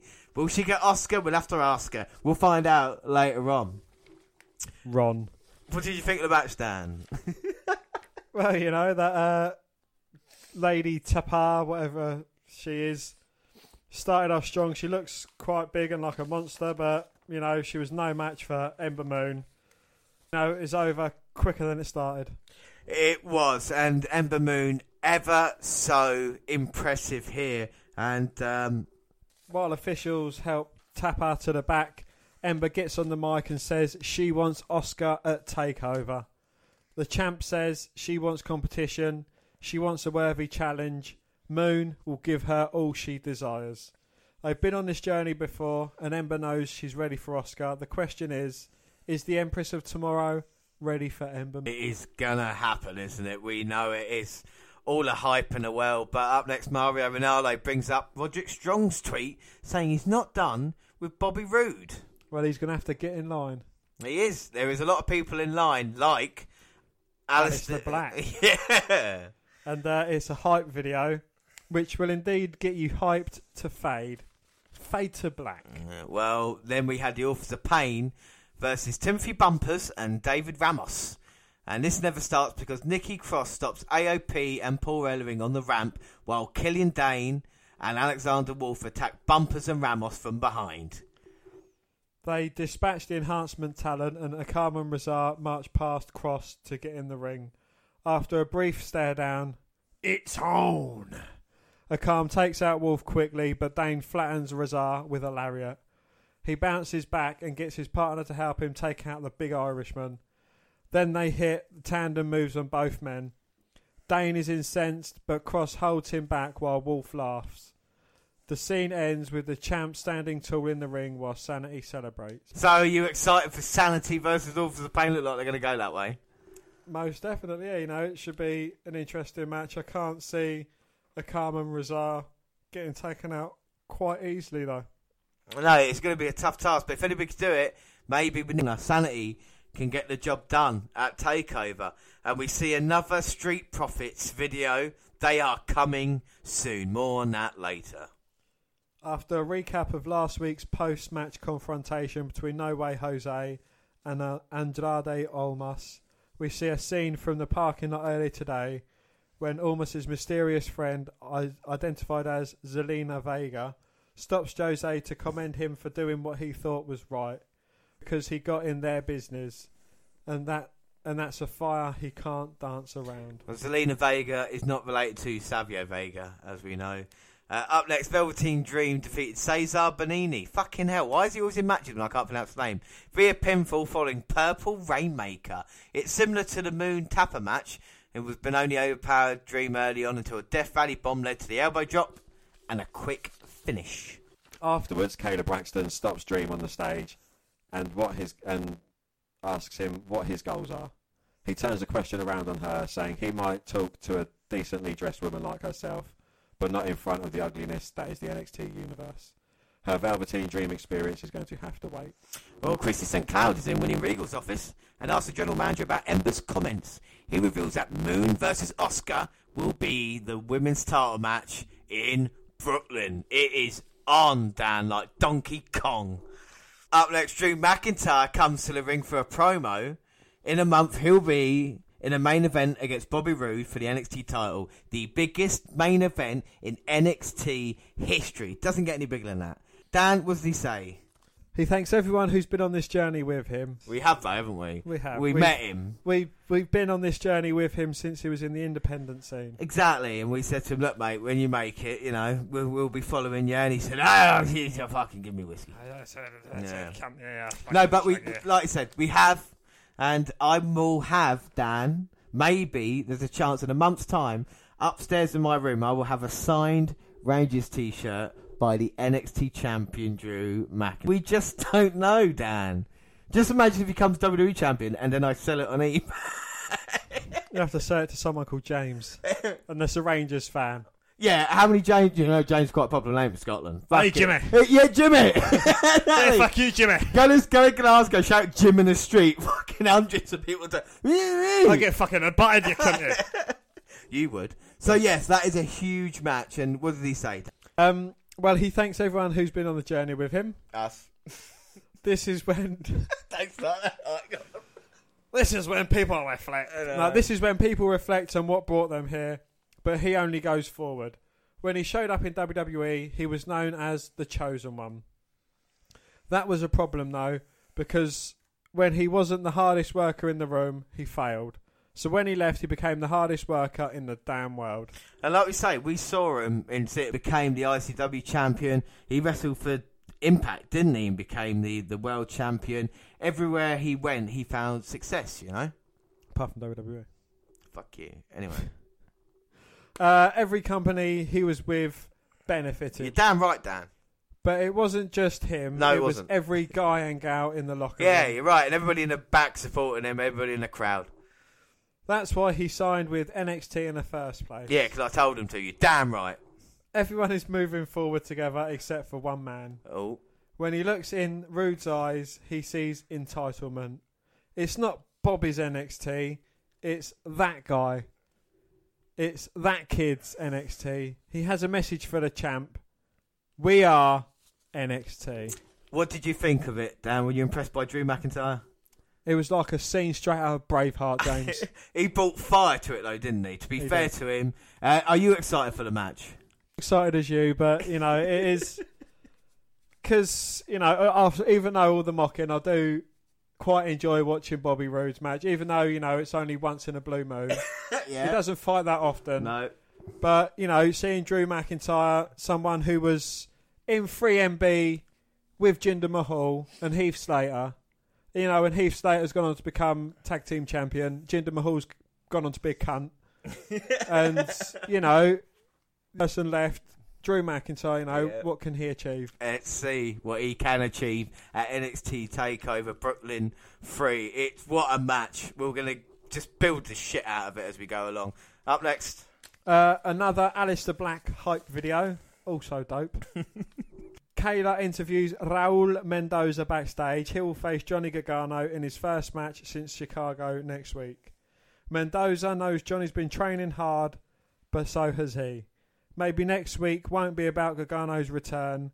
Maybe it will be about Raul Mendoza. We just don't know. Maybe he's the next big star, and Bobby Roode will respond to Drew McIntyre on next week's episode. And I've got to say something to Drew McIntyre. Like, don't get me wrong, I love you, but don't be disillusioned. It is Bobby Roode's NXT, and the reigning, defending face of NXT, Bobby Roode, the NXT champion, will be here next week as we move on to our main event, which is going to be Cassius Ohno versus Hideo Itami. It is now time for the main event. Yes, it is. It is Hideo Itami versus Cassius Ohno. Danny, are you looking forward to watching this match? No. Oh, no. Oh, no. Oh, no, I'm not. Oh, no. Yeah, it should be a good match. It looks like Hideo Itami's just woken up with bed hair. But, you know, I can't help but reminisce back to the match I saw of Seth Rollins versus Cassius Ohno back in their developmental days, and Ohno didn't need to wear a vest. No, I'm a huge fan of Cassius Ohno, the former Chris Hero, going even back to when in the independent scene with CM Punk when he first started, the matches they had together. Ohno's trouble has been his weight, and now that's why he left NXT first time around, and now he's got the vest on, and he's kind of been with Itami since debuting back in NXT, isn't he? So can I just say, he left NXT to address his weight issues. He put a vest on and come back. Yeah, exactly. That was how they did it. But anyway, because you got to remember Cassius Ohno, the KO gimmick was given to him before it was Kevin Owens. So you got to look at the success Kevin Owens had, and maybe that was meant to be for Ohno. But then again, you can't really say. It's like Itami with Nakamura, isn't it? Itami was the first Japanese star to come in, got the injury, and then Nakamura took it over. So these are kind of guys who are originals, but are actually playing second fiddle now. Exactly, yeah, the replacements now in a kind of weird way. And they've been friends, you know, this is meant to be friendly. They want to see who's worthwhile, who, you know, in that number one contendership match or have a future NXT title match. Itami and Ohno have both been on the losing end of Roode, so, you know, they need to turn it round in that way. I mean, who are you backing in this one? Hideo Itami. I'd like to see Itami win. Like I say, I'm a huge fan of Ohno. I think Ohno might get the job done here tonight, just because I've been impressed with him. And you know, just because you've been impressed with him, he's going to win. Yeah, no, well, that's how I do it. You know, I was this close to it, and when we were at NXT, weren't we? You know, I could have reached out and I was this close, weren't we? We were. Yes, though. we were. I never want to go to another wrestling event because of how good that night was. It was incredible when you think about it. If you stop and think about it. It's wonderful. There was no other word. It was awesome. It felt quite personal as well with the size of the arena. You know, it was perfect. Yeah. I can't, you know, and you still get the memories back now as Ohno and Itami. Look at this by Ohno. Well, you know, he may have issues with his size, but he's still quite an athletic worker. He is diving over the top, but Itami catches him with a slap. And now the old style kicks to the midsection. And he's gone bent over that second rope. Itami's going up top. Delivers a thunderous leg drop to the back of Ohno's head. And I think lucky for Cassius, he rolls to the outside there. But we've seen this kind of new hard-hitting style of NXT wrestling. Just look at the Burch Lorcan match we've seen. And they're continuing it here, aren't they, with Itami and Ohno. And I think McIntyre's one of those guys who can deliver that aggressive style. The question would be, can Bobby Roode, can he keep up with the NXT roster? No. This is the questions that I ask myself on a daily occasion. This is the question that I answered. No. Right, Itami was in control. Cassius Ohno's going to be in control when we come back. Oh no, still Itami. No, he's not. Yeah, back from the break, and Itami catches Ohno with a huge kick to the gut. Oh, drops a big knee to Ohno's head. But Ohno with quite an aggressive kick out. I said an aggressive kick. And Itami with a kick to Ohno's back. And Itami looks to send a message. He doesn't look impressed. He doesn't look like he's there to be a fan favourite. You know, he's not there to impress anybody. He's there to just beat people up, if that is his so-called friend. Well, after what he done to Oney Lorcan, you can certainly tell that he's an aggressive fucker. And now he's got the missed kicks on Cassius Ohno working away. I'm shaking my head at that comment. And Ohno, serious trouble. Referee's checking him. Oh, net breaker. Itami's trying to get him. No. 2. Is that John Jones? Oh, my word. Itami now with that neck clamp on Ohno. And fans here trying to get on Ohno's side. Trying to get back into this. Come on, big man. But Ohno looks like he's going to sleep in the middle of the ring. Well, the knees and the kicks by Itami to that lower back. He's zeroing in on it, isn't he? You know, after that, he's caught him out during. Oh, thunderous kicks to the back of Ohno. And seems like Cassius likes it. He's taunting Itami, but gets kicked in the face. But Ohno trying to absorb everything Itami has to offer. Oh. Trying to work his way back into the match, but gets kicked over by Itami. Goes for the cover, but Ohno with the kick out. Oh. Well, we just get a big banner across the screen saying Asuka returns. Next, what she'll have to say about the whole Ember Moon situation. As Itami now trying to wear down Ohno. Ohno has been beaten in this matchup, but he can still pull it out, can't he? Sending Itami back to the corner. Well, can Itami get Ohno up onto his shoulders to deliver the GTS? The original GTS. That's an excellent point, as Itami now has got him for the DDT. Oh, no. Oh. Looks like Ohno was trying to deposit him to the outside, but Ohno kept hold of Ohno. But Itami kept hold of Ohno's head. Oh! And hung him up on the top rope. But Itami off the top rope gets caught by Ohno. Oh, a huge right hand. And now Cassius with the chops, the combination, but runs into the kick at Itami. It has no effect. And like a steam engine with the clotheslines now. Oh, a running lariat there takes down Itami. And Cassius Ohno starting to get in full control of this match. And now here comes Cassio, discus kick. Knocks Itami down, goes for the cover, 2. Oh. Itami with the kick out. Oh my word. Ohno with a senton following it up with the cover. But again, Itami kicks out. And Ohno getting a little bit frustrated. He's got to strike whilst the iron's hot, and Itami staggering back the corner, trying to recover. You see a replay of that discus boot to the face. Brilliant. Ohno running towards Itami. Oh, goes for a splash. Itami dodges it. Spinning heel kick to the midsection. What's he setting him up for now? Can he get him up? Fisherman's suplex there. Lovely. Oh, Itami showing that he's got power. As we can see there, the scar with the injury that kept him out for some time. But he's looking to finish off Cassius Ohno in this match now. Oh, running drop kick to the head of Ohno. Well, Itami seems a bit excited, but the crowd's not really behind him. As he goes for a Benoit throat slit. Well, now he's going to look to GTS Cassius Ohno. Oh! Manages to get him up, but Ohno with a backslide. Holds on, but Itami hits him with a big back elbow. Oh! Runs off the rope straight into a big boot from Ohno. Roaring elbow by Ohno. Oh! But he gets a kick to the nuts, and this friendly match ended very unfriendly. Oh my God, Itami kicked a field goal with Ohno's bollocks, basically. Referee had no choice, and this is not friendly. Itami now. Oh my word. Pounding away at the head of Ohno. Oh, has Itami lost it here in this match?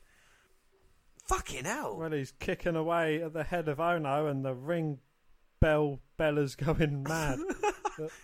The bellman's going crazy with the bell, hoping that his incessive ringing will stop Itami's attack on Ohno. Well, if anyone's going to have ringing, it would be the ringing in the ears of Cassius Ohno, where those kicks are going to definitely leave. GTS! GTS. Dan, there's a man down here. Oh no, he's meant to be friends with Itami. Itami's just assaulted him.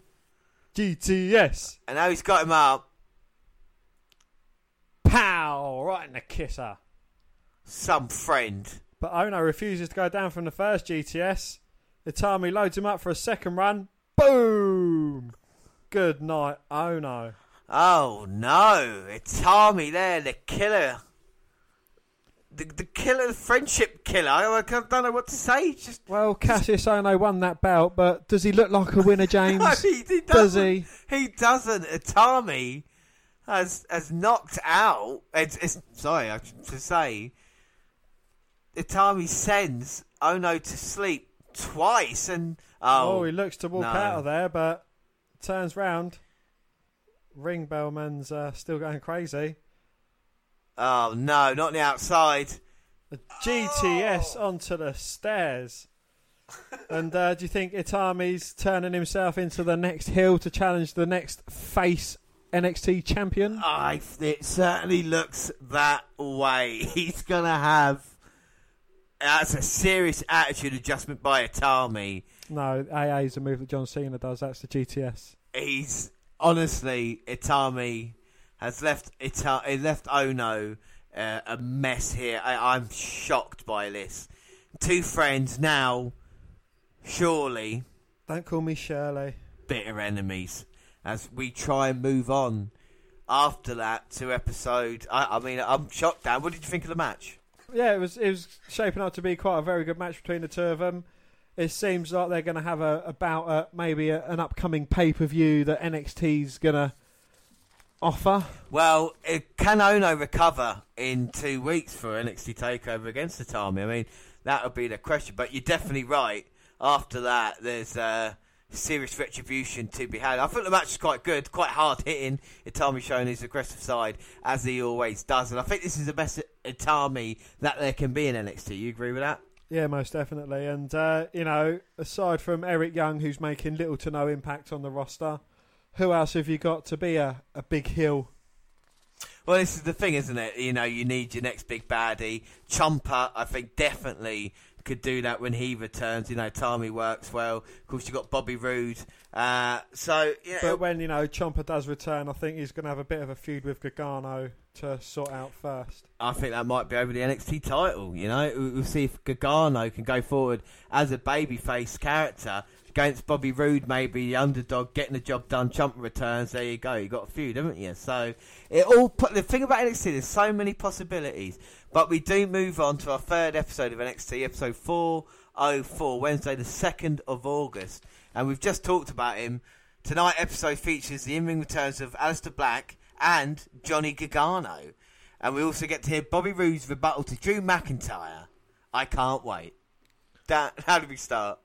We start with Mauro Ranallo and the gang welcoming us to the show, and Johnny Gargano immediately makes his entrance. He hits the ramp to DIY's theme, but then kicks off his brand new theme to a nice pop. It's his own man now, and it's good to see him back, Nigel. It is very good for him to be back in an NXT ring, James. He has certainly been missed from the roster. So, fucking performing Monday. I didn't think you were going to do that. Gargano's out here, and like I say, he's his own man now. Is it good to see Johnny Gargano back? Yes, it's going to be interesting to see Johnny wrestling. Yeah, it is. So I'm looking forward to it. A great worker. DIY was one of our favourite teams, I shall dare to say, the past couple of years. And he is going to go up against Raul Mendoza. Yes, and we may remember Mendoza from the loss of his first round match against D. Brian Kendrick during the Cruiserweight Classic. But he's impressed the WWE officials and has been working NXT live events. Yeah. And this will be a showcase for both men, it appears. Well, here comes Mendoza. The bulldozer. He has got a serious look in his face. Going to go against Johnny Gargano. Gargano. Well, Gargano might have some ring rust, going against Mendoza, who has been a regular in the NXT House Show circuit, like you've just said to me. Dan, coming back from that betrayal by Ciampa. I mean, we've just seen happen to Ono and Itami last month. It happened to these guys at the last takeover. Look how long it took Johnny to recover. Can Johnny go here tonight, Dan? We will soon see. Both men lock up. The match has indeed started. And Gargano's got the arm now. Oh, but Mendoza out of that exchange. Oh, but Gargano's match, he certainly is Johnny Wrestling, and he's going move to move with Raul Mendoza. Oh, that is a lovely technical wrestling there. Mendoza trying to fight out of it. But Gargano, though, going in for pin attempt. Headlock takedown. And Gargano starting off in full control against Mendoza. Not showing any signs of ring rust as of yet. Not at the moment. The match progresses. That's the same referee. And Gargano's got... What's the dancing ref? I ain't seen him for a while. Oh, Mendoza gets pushed down, but look at that. Nips right back up again. Lovely double leapfrogs there by both men. Gargano with a roll up. Gets reversed by Mendoza. Both men getting a 1 count. 1. Oh, my word. It's a very fast-paced match to start off with. Oh, but that might be it there. Gargano just connected. Big kick to Raul's head. Johnny seems in a good place. He seems happier, doesn't he? Now he's back. Maybe he can become successful in his own right. Try and put the horrible past behind him. And he can do that by working on the arm of Mendoza. Rolls Mendoza over, but Mendoza uses his own momentum. Comes back with a big elbow to Gargano's face. Oh, both men running the ropes. Oh, and a step up Inseguri straight across the beak for Mendoza. Rolls up Gargano. Oh. But Gargano managing to kick out. Gargano. The tilt-a-whirl attempt in the middle of that as well. But both of these guys really impressing here. It's a showcase, I think, for both men in this match to show everybody what they can do. I mean, maybe most people think Johnny Gargano is only a tag team wrestler. People think, might not know the success he had on the independent scene. Indeed, yes, but would both men benefit a run in 205 Live? I mean, they both seem the size of a cruiserweight wrestler. I would love to see Johnny Gargano in 205 Live, but maybe that means NXT, WWE have got bigger plans for him in the future. Oh my God. Gargano going to Irish Whip Mendoza in the corner. Through the second and top rope, Gargano hitting nothing but the top turnbuckle, ending up on the outside of the ring, but slingshots himself straight into the midsection of Mendoza.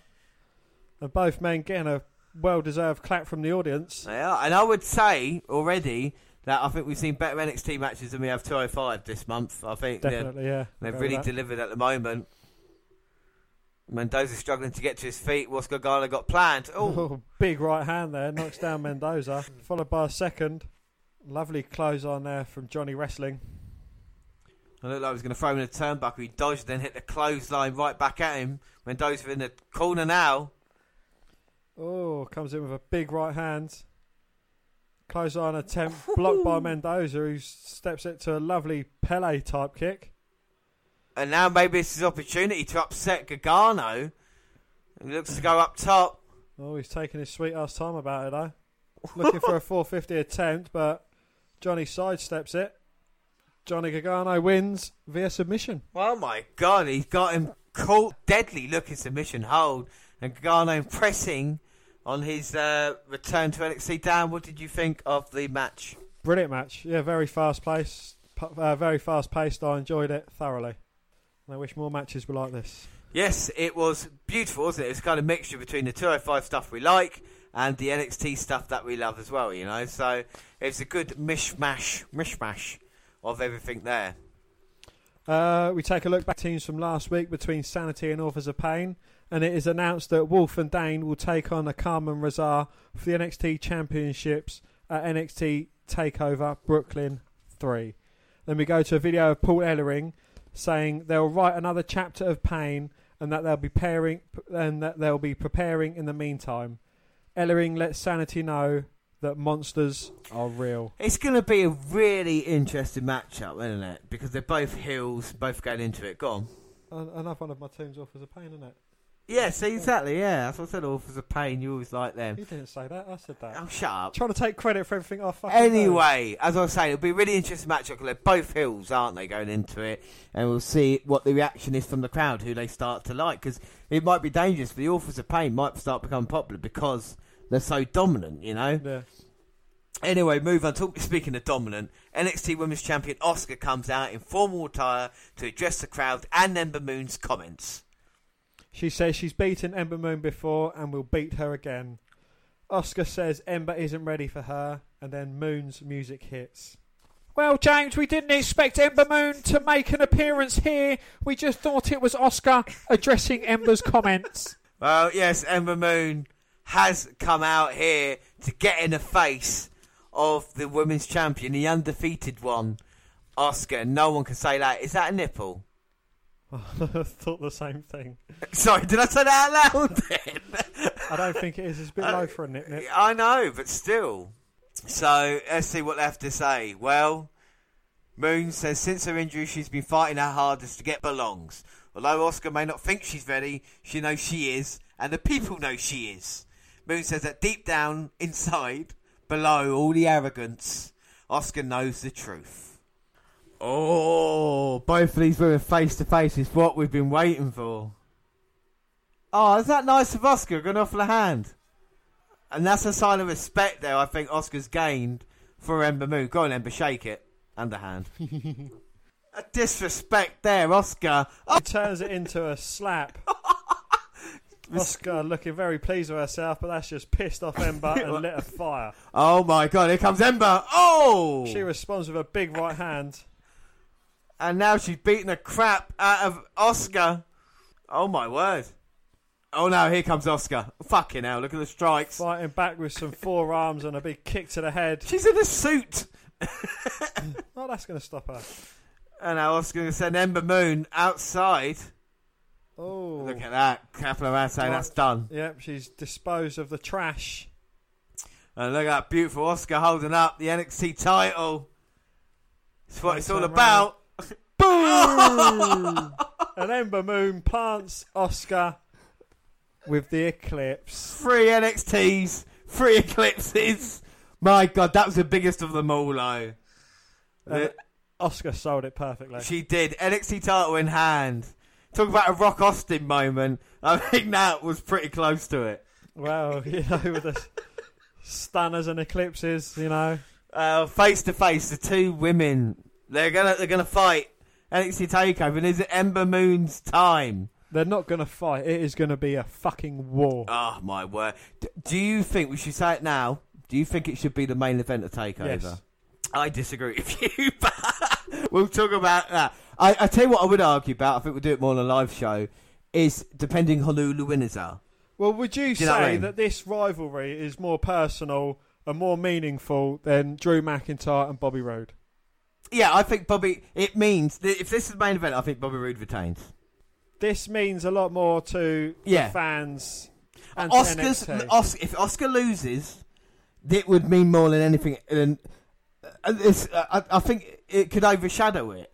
A McIntyre title win will be overshadowed by an Asuka loss. Do you know what I mean? Like, yeah. It's not going to happen. Like one or the other. Well, will it's happen. only going to be one or the other. Either. Yeah, exactly. I mean, I would say that now because that's what I think. So what will happen? It is all down to who's, you know. It's an incredible thing between Mario and Arlo, Percy Jackson, Watson, and Nigel McGuinness on commentary. Percy Jackson, the lightning thief. Yeah. But after that, we tried. Well, what better way than Bobby Roode backstage prepping for an interview? The reporter asked Bobby, "Oh, look at him! Look at him! He's gorgeous. We've had no glorious entrance this month, but my God, what a man!" Because he hasn't fucking wrestled. Well, he doesn't fucking wrestle. The reporter asked Bobby about his actions after his win against Roderick Strong. Roode uses the lottery analogy again, but Strong didn't have the right numbers. Roode says Strong doesn't belong NXT. I can't have you got to do the next bit because I don't want him talking bad about McIntyre. When asked about McIntyre's comments from last week, Roode says Drew commented that he's a new man. Roode gives us a little scoop that the new man and Roode have a little sit-down conversation next week on NXT. Talk about a face-off. Bobby Roode and Drew McIntyre. Roderick Strong crashes the ending of the interview and is held back by several superstars. Mr. Regal comes out and says this isn't the way to go about things and to remain professional. Roderick says he'll do anything to get Bobby Roode back in the ring, but Regal says his hands are tied and will remain a singles match at Brooklyn. So Roderick Strong wants to be a part of it. Do you think it should be a triple threat match?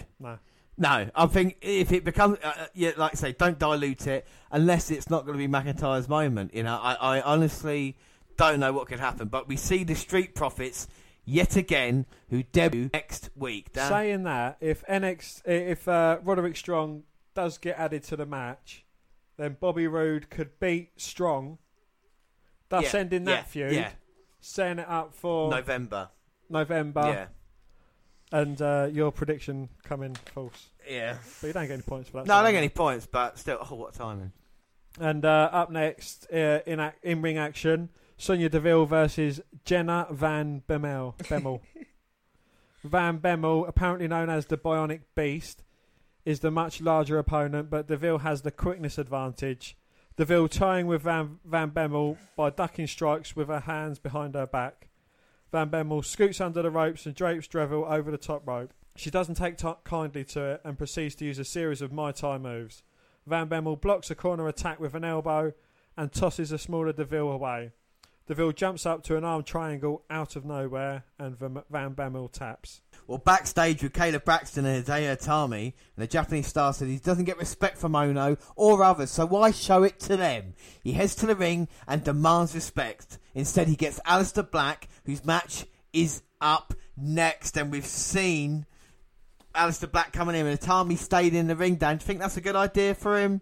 No, Itami's going to get put to sleep. Itami wants respect, and he's going to put anybody down. He's seen what he'd done to Cassius Ono last week, and Aleister Black has got a match coming up, but Itami has not moved yet. And this could get interesting.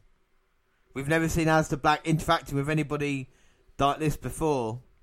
And Itami's not backing down. Credit to him. Oh! A Black mass kick, and Black just sits down where he wants. He does sit where he wants. He's getting more and more impressive as I see him, Dan. You're number one man. And he put Itami just like that. As we go to the outbreak at the time, we want to respect. He gets caught with a black mask. But we have got a match coming up next. And, it's the debut. It's his first match in an NXT ring, James. It's Kyle O'Reilly. Well, Dan, his Red Dragon partner showed up a couple of weeks ago when we told you Bobby Fish, other half was en route. On the August 2nd episode of NXT, Kyle O'Reilly showed up and was unveiled as a new member of the Black and Yellow Brand's roster. The former Ring of Honor World Champion's first opponent was the same man, fish-faced, Aleister Black. That booking was explained a bit more tonight as the announced team said wrestlers from around the world are petitioning general managers William Regal for a shot at the undefeated Dutchman. So, tag team partner with Fish. Are you happy to see Kyle O'Reilly in here now, Dan? I'd rather see Bobby Fish. Yeah. I thought I'd had information about him. Well, he's best known for his time in Ring of Honor. He also worked for New Japan Pro Wrestling and competed for several independent promotions, most notably Pro Wrestling Guerrera. O'Reilly is a former 3-time Ring of Honor World Champion, 3-time Ring of Honor World Tag Team Champion, alongside Bobby Fish as Red Dragon. While in PWG, he is a former 1-time World Champion and the winner of the promotion's 2013 Battle of Los Angeles. Oh, thanks. I know a lot more now about Kyle O'Reilly. I'm glad he tags up with Fish. But Fish was unsuccessful against Aleister Black. Can Kyle O'Reilly do any better? And look at the striking as well. Like we talk about, he's the same type of like MMA hard-hitting style now, isn't it? You know? It is, yes. Do you still back your man Black in this one? I'm always going to bet on Black, James. Black's got him in a front face hold. But like you say, lots of people want to beat the Dutchman. Can Kyle O'Reilly get... Oh, and Aleister Black maybe trying to get the armbar in, but Kyle O'Reilly looks to turn it into a triangle. Oh, but Aleister Black there just muscles out of it. Oh, stop fucking falling over your favourite wrestlers. It makes me sick. Something I never do. Well, James, I believe that Aleister Black can go on and win the NXT Championship. Bobby Roode or Drew McIntyre, whichever man who holds it. Well, we shall see, Dan. At the moment, Aleister Black's got a lot. He's got more things on his mind, you know. He just knocked out Itami, and now he's trying to beat up Kyle O'Reilly. He's upset Bobby Fish. So, you know, Aleister Black, I know he sits where he wants, but he's got to fight to prove he belongs in NXT. Well, James, he's going to sit at the top of that tree as NXT champion. Mark my words. Mark my words. We shall see, Dan. As now Black's trying to fight the arm breaker off. Oh, lovely reversal there. I do like his tattoo on his back, though. He's a big man as well. Deceptively, he's big, isn't he? He's deceptively big, yes. Yeah. Deceptively big. As O'Reilly catches him with the forearm, Black seems to like it. Oh! O'Reilly goes high, Black goes low, and he sweeps the leg of O'Reilly and just sits in the middle of the ring. Oh, my. And now O'Reilly backed up. He knows the fight he's got now. There's no way to attack Black when he's sitting down. And he just ducks the kick attempt and just nips his way back to his feet. He's a man of few words, isn't he? He is. Mr. Black. But like you said to me when I asked you, does it matter that he's a promo guy or not? What did you say in response? No, because he lets his talking show. He does his talking in the ring. Exactly. So he's a man of action, and he doesn't need a lot of words. But I do think he needs to work on it a little bit. But he, as an athlete, I can't argue. So when Brock Lesnar leaves, Paul Heyman's gonna need a guy. Nah, you don't think, do you? He done well with CM Punk. He did. That would be quite good, actually. Yeah. Even though CM Punk was a good talker of his own right, but O'Reilly runs in towards him, but Black jumps over the top, delivers a big kick to the chest, goes for the cover, but only a 2 count. 2. We come in from after the break. Well, not we come in. They were back after the break there, and it looks like Black had been in control duration of it as he sends O'Reilly into the corner. Now he's going to work with those kicks. Spencer's going up. The week before SummerSlam. Week before SummerSlam. So don't forget to join us next week where we go live for NXT Takeover Brooklyn Freeze kickoff show and SummerSlam kickoff show as well. And that's going to be a 2-hour. We're only going to be covering an hour of it live. Yes. Well, I mean, depending on how successful it is. I mean, if we fancy going on 90 minutes or something like that, we will do SummerSlam. We're flexible, you know. We start midnight on Saturday and then 11 o'clock on the Sunday. It's going to be huge. I mean, what are you looking forward to more? NXT TakeOver, Brooklyn Free, or SummerSlam at the moment, Dan? I think SummerSlam, to be honest with you. Oh, very really interesting. What we'll do, we'll have a preview on both cars at the end of this episode, seeing as it is a week before, and building it up. And then, of course, SummerSlam weekend, we have got... Oh, we'll talk about that in a bit. As Kyle O'Reilly now backs Black into the corner of the forearm. Now he's got the arm. Oh, this might be the most trouble we've seen as the Black in NXT. And Black trying to get out of the leg lock. Brutal kicks there to O'Reilly. Finally gets him to relinquish the hold. But has the damage been done already? Can he hit that Black mass kick with an injured leg? Sorry if this is right, but we don't know how much damage that Black can take. You know, he's been impressive recently, but we're not seeing anybody really take it to him as Kyle O'Reilly seems to be doing now. I mean, even Vish didn't really do that much. No, O'Reilly certainly put up more of a fight than Vish. Yeah, but then again, Kyle O'Reilly, a former Ring of Honor champion, working in the Japan with a strong style, maybe shouldn't be underestimated because of the MMA style that Black's got. I mean, they've kind of equal to each other at this moment in time, you would say, you know? Yeah. Even though Black's on the mat, he's still trying to fight out, and O'Reilly with a pinning attempt, but it only went to a 1. Where we see it's all about top position here. O'Reilly trying to keep his back in it. He's inside control. If we're talking MMA at the moment, trying to get in position for the arm. Oh, gets the cross arm breaker, but Aleister Black there loops his hands together so he can't get the move on fully. So if the hands become released, the submission will be in full and Black will have no choice. His shoulder will be separated, but luckily for him, or meant to Black on his with side. the roll up, goes for a cover, but O'Reilly managing to kick out. But delivers a thunderous elbow there, and he's starting to put Black through his paces. He is, and now he's got his back as well, trying to get the legs in, and now working on the strikes, and Black trying to cover, but not a lot to work with. No, not at all. But is Black just giving O'Reilly a run for his money? The officials at back said, "Look, come on, mate, you got to make it last a bit longer than 2 minutes." Well, yeah, it's a bit like a sparring session. Well, at the moment, it looks like Black is in a match here, and like I say, exchanging kicks. O'Reilly not really backing down. Got the arm again of Aleister Black. O'Reilly's giving as good as he's getting. Oh, and that shoulder and arm has been what O'Reilly's been targeting now. And look at the knees to the midsection. Oh, and a running knee from O'Reilly. He's an ugly cunt. Isn't he? That's what I was just thinking. I was like, he really is. As we go to another ad break, and Kyle O'Reilly is in complete control. And Kyle O'Reilly, with the shoulders and the forearms to Aleister Black. And Black, honestly, he's in serious trouble here. Do you just not think he's absorbing the punishment?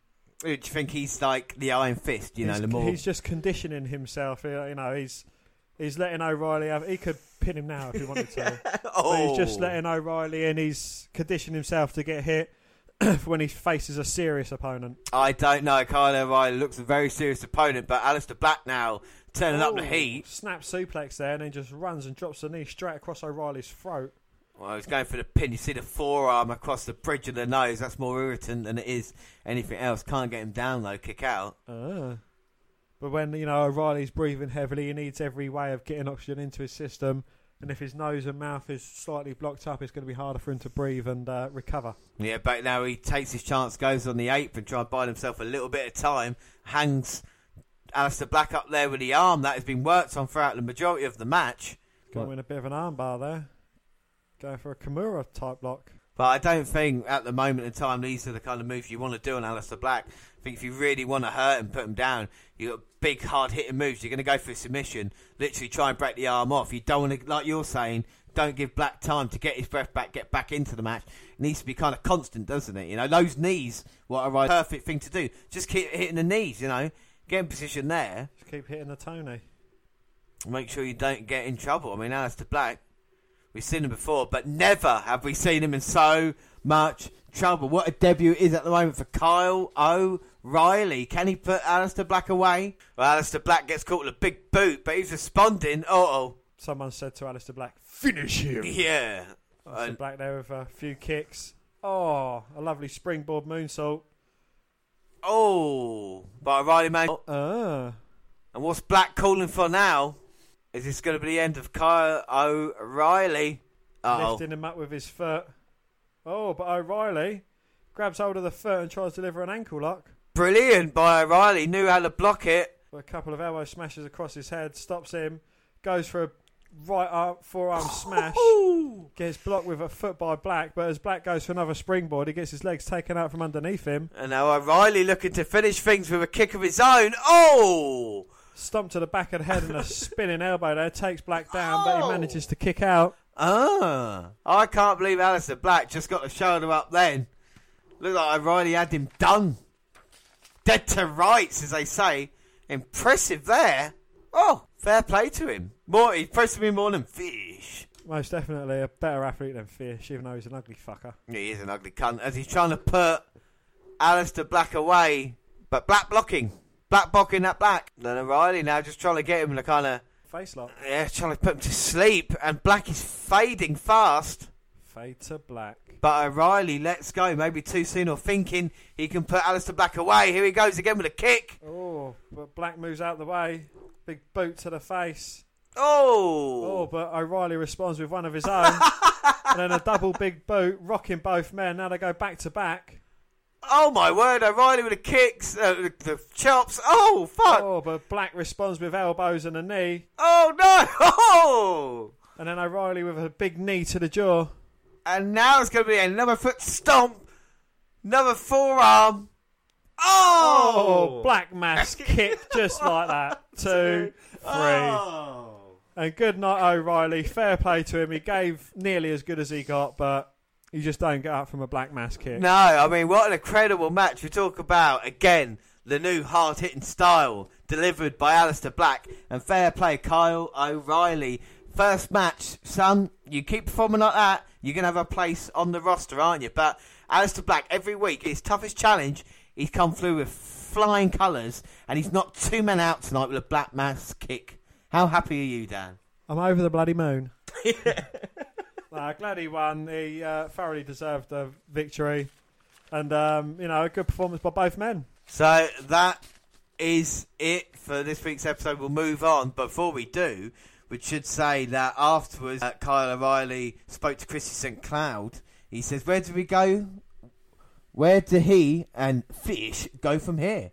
NXT could use an infusion of tag teams, but O'Reilly sounds like he has plans to go it alone in this interview. He may not have a choice if he wants to quickly get screen time in an increasingly crowded and experienced roster out of the Performance Centre, however. Would you rather see O'Reilly teaming up with Fish or him as a singles, Dan? Well, by the looks of the past two, by the past couple of performances against Black, O'Reilly will be carrying Fish along. Yeah. But again, I'll still stick to my words, and Fish is the best Bobby in NXT. Oh, well, we end that one on controversial fashion. We start the next episode of NXT. So we move on. It's the last episode of NXT and what has been a busy network roundup this month for August, as it is now. How did we start off? Well, Sanity's Nikki Cross kicked off the shake, screaming as she is prone to do, before Alexander Wolf and Killian Dane joined her in the ring. The unstable faction called out the NXT Tag Team Champions, the Authors of Pain. And of course, in commentary, we've got Percy Jackson, Mario Ranallo, and Nigel McGuinness. Oh, Percy Watson. Sorry, I always get confused between the two.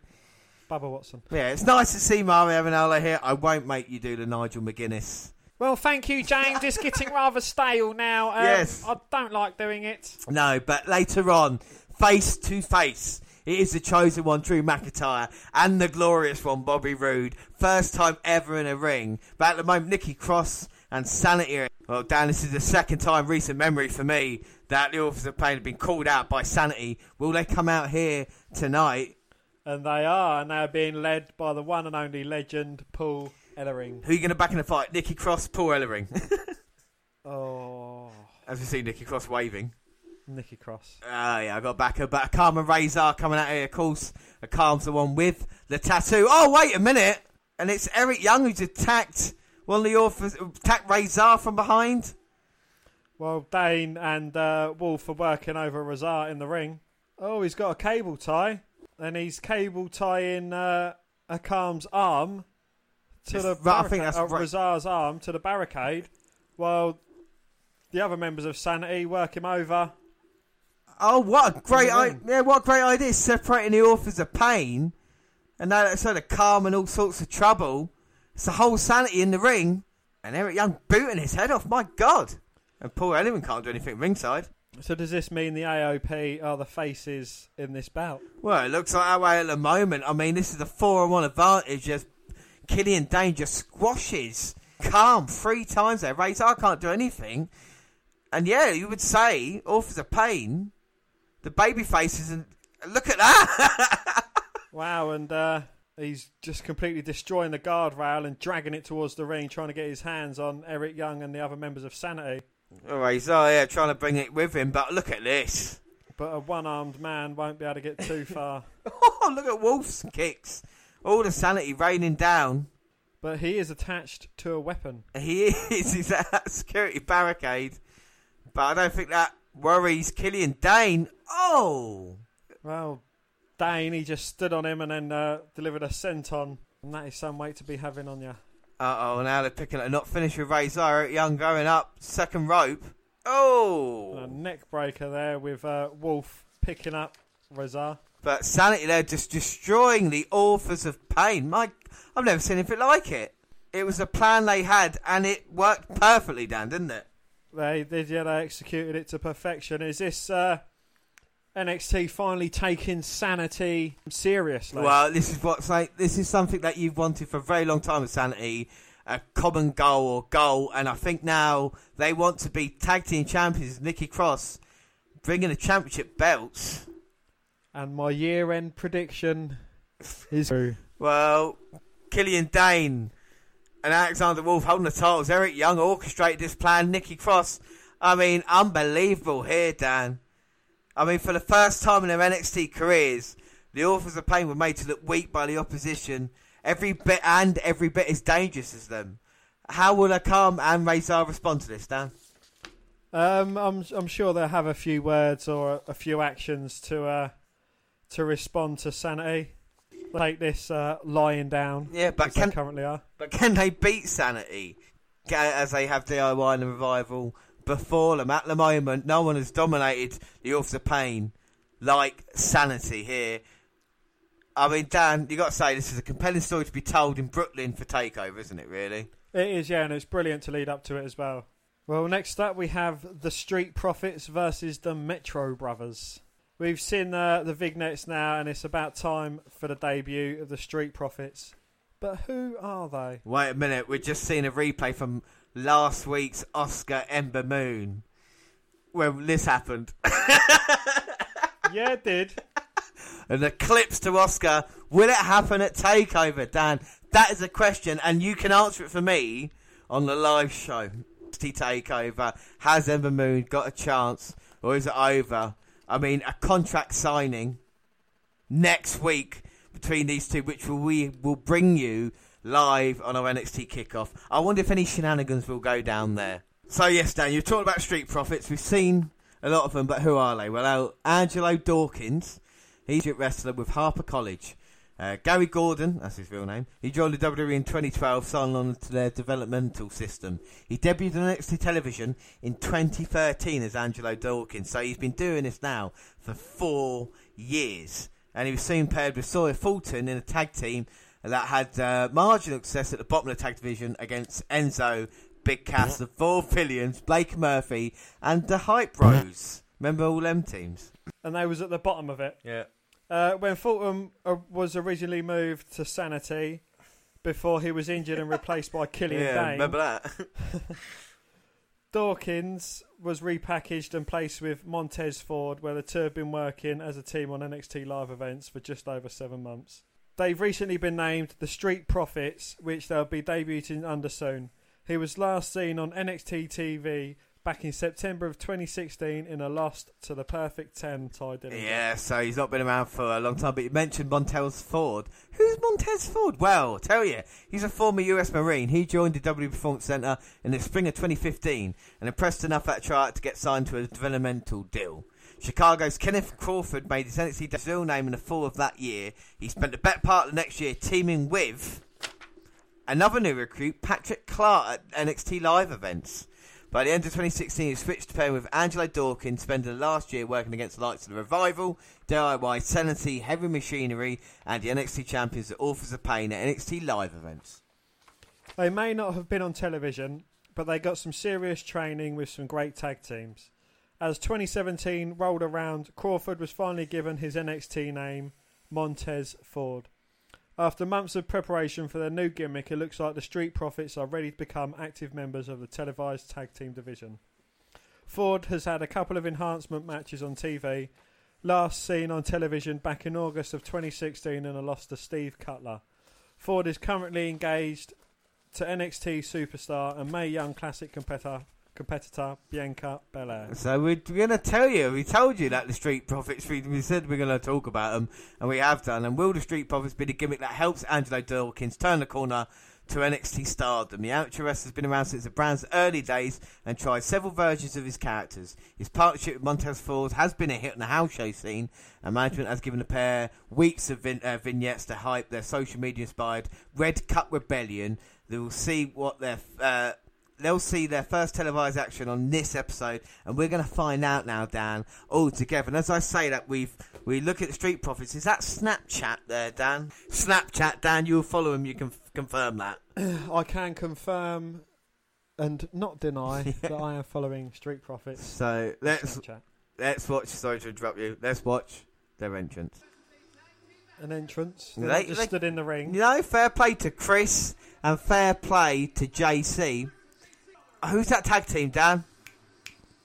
Look like these. Juice and Domino. Remember them? Yeah. With the manager, you had the manager had the fucking roller skates. Trained by the Dudleys. Well, you got to give them a chance, haven't you? You know, look like a couple of greasers from the outside. They look like a couple of greasers from the outsiders, James. Well, let's see if the Street Profits are any different and more up to date. Here they come in the black and gold. Angelo Dawkins with a distinct headband. And, of course, Montez Ford in the back. Coming out here to quite a good reaction, Dan. Not impressed. Oh, look, he's fucking dabbing. No, Dan. Fuck off. Dan, give him the match first. Don't go against him. We've got to give everybody a chance. Well, how will they wrestle, though? This is the important thing. I wonder what's in that cup. It's not performance-enhancing drugs, is it? Jizz. So Angelo Dawkins taking out one of the Metro brothers. Yeah, I'm not going to even try and work out what their names are. I don't think it matters because look at Dawkins springing over the top. Deep arm drag as well. And now slamming him down. He's going to give Ford a tag in. Oh!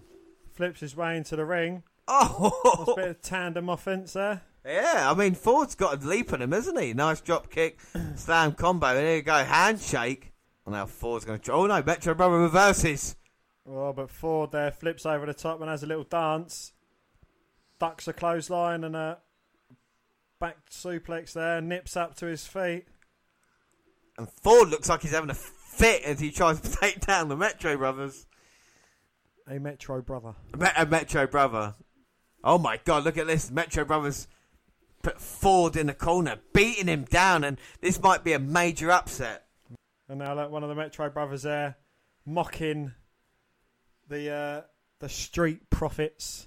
Yeah, Montel's Ford managed to dodge out the way of that, though. Can he get the tag? Lands on his feet and then flies across the ring for a tag. I don't see the point in diving, but he done it anyway. Well, he dived to Dawkins and now Angelo's in. Oh, big back Angelo elbow. seems like the type you want to get the hot tag to. Yeah, wow, look at that. Big spear as well.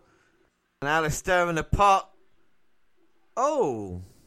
Spinning splash. Did he get a tag there? He did. Oh, and D'Lo Brown would be pleased with that. Sky high and a frog splash. Ford and Dawkins get the victory. Street Profits have arrived. Dan, what are your thoughts? You know, they seem quite entertaining, but I don't know. There might be a stripped down version of the New Day. Not in a racial thingy, but they're coming in, dancing, making up silly handshakes, playing up to the cameras. They certainly got a pair of personalities on them, and I'd like to see them against a bit more of a challenge than local competitors. But to come in and make your debut, they didn't do too bad. No, I think it's worth the hype. Like we said, Hype bros. Like we said, WWE, yeah, fair enough. But NXT, there is no tag team like this at the moment, and it's good to have differences, isn't it? Yeah, we've got Authors of Pain, Santity, Heavy Machinery, big teams, and now this is something a little bit different that we haven't had in a little while, and it's always good to see good teams. Metro Brothers, I think, need to come up with maybe either a new gimmick or a bit more of a personality, but this was all about the Street Profits. Well, yeah, Dawkins and Ford demonstrated their athleticism early in the short squash match. The latter overcome a bit of offence by Chris and CJ and made the hot tag to Dawkins. The newcomers scored a win moments later, kicking off their NXT run in impressive and successful fashion.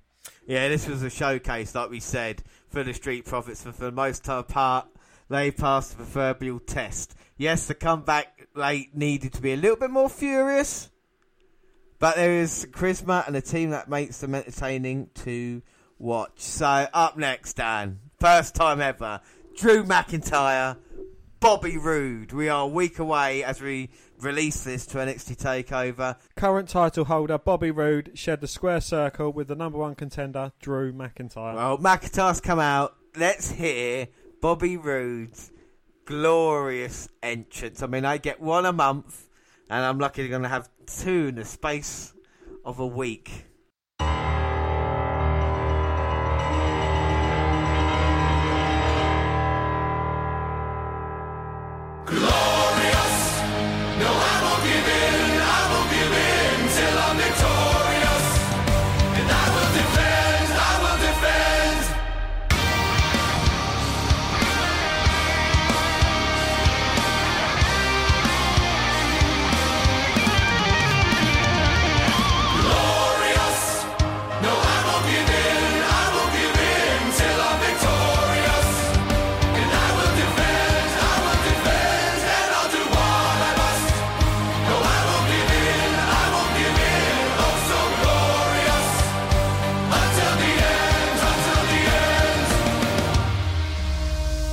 Well, here we go. The man with all the style and grace of a champion. The man who's had NXT on his back for this year, made it the most successful brand in the wrestling world. He is Dan, Mr. NXT, the undefeated, undisputed NXT champion. It is the glorious one, Bobby Roode.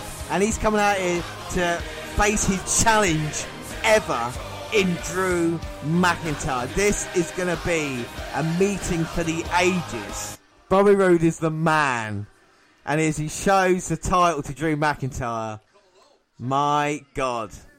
Well, look how many security guards brought out, though. Like you said, Dan, as cocky and arrogant as ever, Roode admitted entitlement and said he does not need a second chance like his opponent. He He reiterated that NXT is his and his alone. You're damn right about that, Dan. And McIntyre responded, vowing to win the title as any good babyface in this scenario would. You're damn right about that, Dan. Roderick Strong's music played. You're damn right about that, Dan. Sorry, go on. For fuck's sake. And he implored General Manager William Regal to give him a match with Roode, not for the title, but for the honour of his family. But why is Roderick Strong interrupting the greatest contract signing or the greatest coming together in WWE history? Why is he getting involved for? Anyway, go on. Roode agreed to give Strong a match, but he'd have to go through McIntyre first. Finally, it was decided that if Strong can beat McIntyre next week, he will get a shot at Roode after the pay-per-view, but the title match at Takeover remains the same either way. Well, what a shit way this feud is playing out. Rather than having all of it about Drew McIntyre and Bobby Roode, Roderick Strong has to get involved and fucking ruin it. Well, it's probably because Bobby Roode doesn't wrestle. Yeah, well, they're going about it all wrong. I don't care. Well, it's interesting to see how this feud is playing out. It's almost as if Strong got far more over than management expected, and plans were altered at some point because there has been a distant lack of emphasis as a main event of Takeover. Yeah, he's not perceived, even though he said he's going to win it. If the Roderick Strong storyline's going on, and McIntyre's, he's an afterthought, and McIntyre we talk about Bobby Roode being the face. Drew McIntyre should be the face of NXT. He is the biggest star on NXT at this moment in time. Name value as well. Everybody knows Drew McIntyre from his past, and to be treated as at the biggest event of NXT at the Brooklyn show, he's an afterthought, and he has to go through Roderick Strong next week. Well, the emotion of Strong's journey back to the title is more intriguing than McIntyre's second chance, and that appears to have manifested itself in the booking. Strong winning next week feels like a given, if only because another high-profile loss would hurt his heat irreparably. So then McIntyre would go into TakeOver on a defeat to Roderick Strong going against Roode. It's just, I don't know. It's madness. I don't know. When the match was first announced, I didn't know which way it was going to go. I still don't know which way it's going to go. I would say all the matches at TakeOver, of course, we're going to get into more detail on the live show. I'm not sure how any of them are going to go, and if we are going to get a confirmed lineup. What I do know, though, is we are getting a rematch that we wanted. Yes, and that is Oney Lorcan versus Danny Burch. And these two guys beat the hell in a display of violence and toughness. And Wednesday night they met in a rematch. Here we go. Oney Lorcan, Paul Burch. Danny Burch. Danny Burch, Oney Lorcan, Danny Burch. It was a hell of a match last time round. Let's see if they can up the violence maybe in this one. Well, I'm going for the bald man to win. Yeah, so black trunks. Bald angry man. In black trunks. Little strikes. And they're going to try and mat wrestle to begin with. Oh, now we go. Collar and elbow tie-up. The old favourite. Who's going to get the advantage? I mean, strength-wise, both of them very equal. We could say Oney Lorcan is Danny Burch 20 years ago, as Oney Lorcan backs Burch up into the corner, but Danny showed his experience, making sure he's deep in it, turning him round, getting the advantage on a turnbuckle. You can see, just trying to get any control. That was a stalemate then between Danny Burch and Oney Lorcan. So you could take the advantage. Like I said, so much aggression in each man. It'd be interesting to see who gets the advantage early on. They're feeling each other out like a championship match. Oney Lorcan's going to go for the leg takedown, gets him, and now he's trying to get his back. So he's trying to get his left arm under him, but Burch knows this, rolls through. And again, Oney Lorcan looking for the single leg takedown. Danny Burch blocking it. Of course, got the ropes as his advantage. Referee counts here. And now Burch going to the inside. Oh, and he's not trying to snap me. He's got the cravat in there beautifully. Trying to stop the blood flow to Oney. Oh, Lorcan tries to turn him over, but Birch keeps his grip there as tight as ever. It is a thing of beauty, just that hold there. It's got me such a... And the more you fight it, the tighter it gets as well. That's what she said. No. Birch backs only up on the ropes. And again, going for that. And Birch adapting back into that hold, only trying to take the knee out. And again, this is just... this is first-class wrestling, as we see it. It strides between what we know and the kind of MMA style that we can really appreciate as well. And now, both men running off the ropes. Danny Birch there winning that test of strength. Lorcan sliding underneath. Oh, goes for a leapfrog over, but Birch just picks the leg out of the air and drops Lorcan face first onto the mat. Very nice. Oh, and then the uppercut by Birch. Oh. A European uppercut by Birch, followed by an American uppercut there by Lorcan. And you can hear the slap. And you can see the marks on the chest and the chin knocking him silly, Birch. Danny Birch there, he's certainly got a brilliant type of British wrestling going about. Yeah, sorry for laughing, but only just picked up Birch and just ran across to the other turnbuckle. It was like an Alabama slam in the opposite corner. Yeah, he didn't care. Can he get him down? Oh, no. And we get an advert for SummerSlam. Well, down the writing is on the wall. And Danny Birch in the corner. Only Lorcan. Oh, no. Oh, comes charging in for a second attempt there. Birch gets the feet up. Perched on the second rope. Lovely seated dropkick there. Yeah, that was...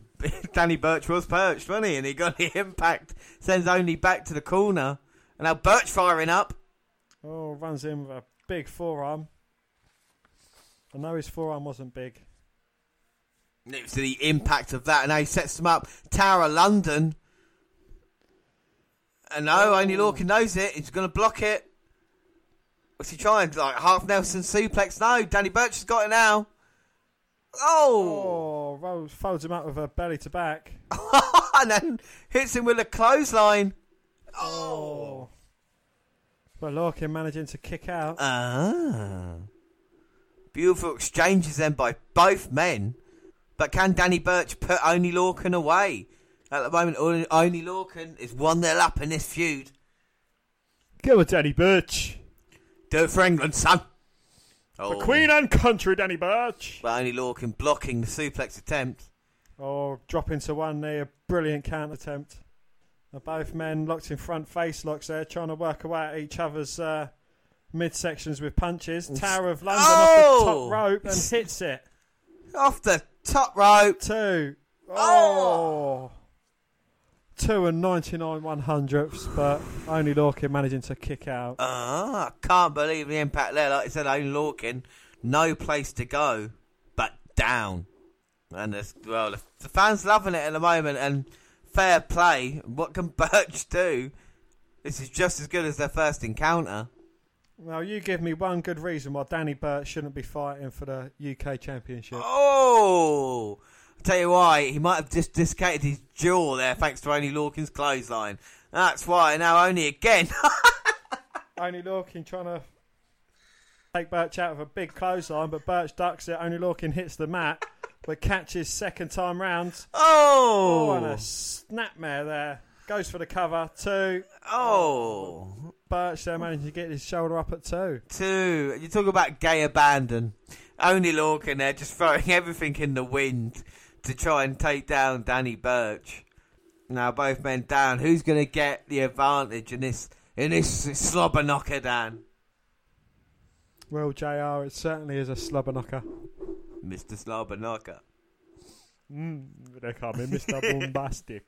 Oh, Only with the uppercut, but Danny Birch seems to like it. Egging Only Lorcan on to hit him with one more. Oh! Lovely headlock takedown there, and then just knees to the midsection, holding his head up there while slapping him. Oh, Only tried to respond, but then got caught with a... Oh no! Oh, that's what beat him last time, Dan. That is, yes. The half Birch. Half Boston Crab. Only Lorcan trying to get it in. Oh my word! Oh, but Lorcan kicking Birch in the back. Stomping on his head there. Oh! But Birch doing everything he can to fight it, and now he's just kicking Only Lorcan like a mule. But Lorcan's Relentless grabbing hold of that leg. Finally gets him turned. Oh my God, he's got him now. Only Lorcan was standing those kicks and Birch turns him. 2, 3. Oh! Rolls up Lorcan, gets the 3 count. You did it. He's tied it up at 1-0. He caught him out of his own game there. And yeah, Danny Burch showing the wrestling experience that he has to get the victory. Fair play. What do you think of the match, Dan? Thought he was bloody brilliant. Fast-paced. Both men certainly gave it their all, and I look forward to seeing the third and final encounter between the two. Well, here we go. Danny Burch thanking the fans, and only Lorcan's there. And Burch, they're offering his hand to Lorcan. He'd be a fool not to accept this man's hand in marriage. I'll tell you something, though. Something Rich Swann and TJP could learn from this. Danny Burch not talking so much, putting out his hand like a man. Well, these two would make a brilliant tag team. Well, only Lorcan. Is he slapping the hand away? He slapped the hand away, looked to be walking out of the ring. Burch is saying, look, come on, be fair, man. 2 matches, 1 apiece. What's your problem, son? What's your problem, mate? You want to fucking fight about it? And then only Lorcan extends his hand. There you go. Sign of friendship that we always love. We always love here.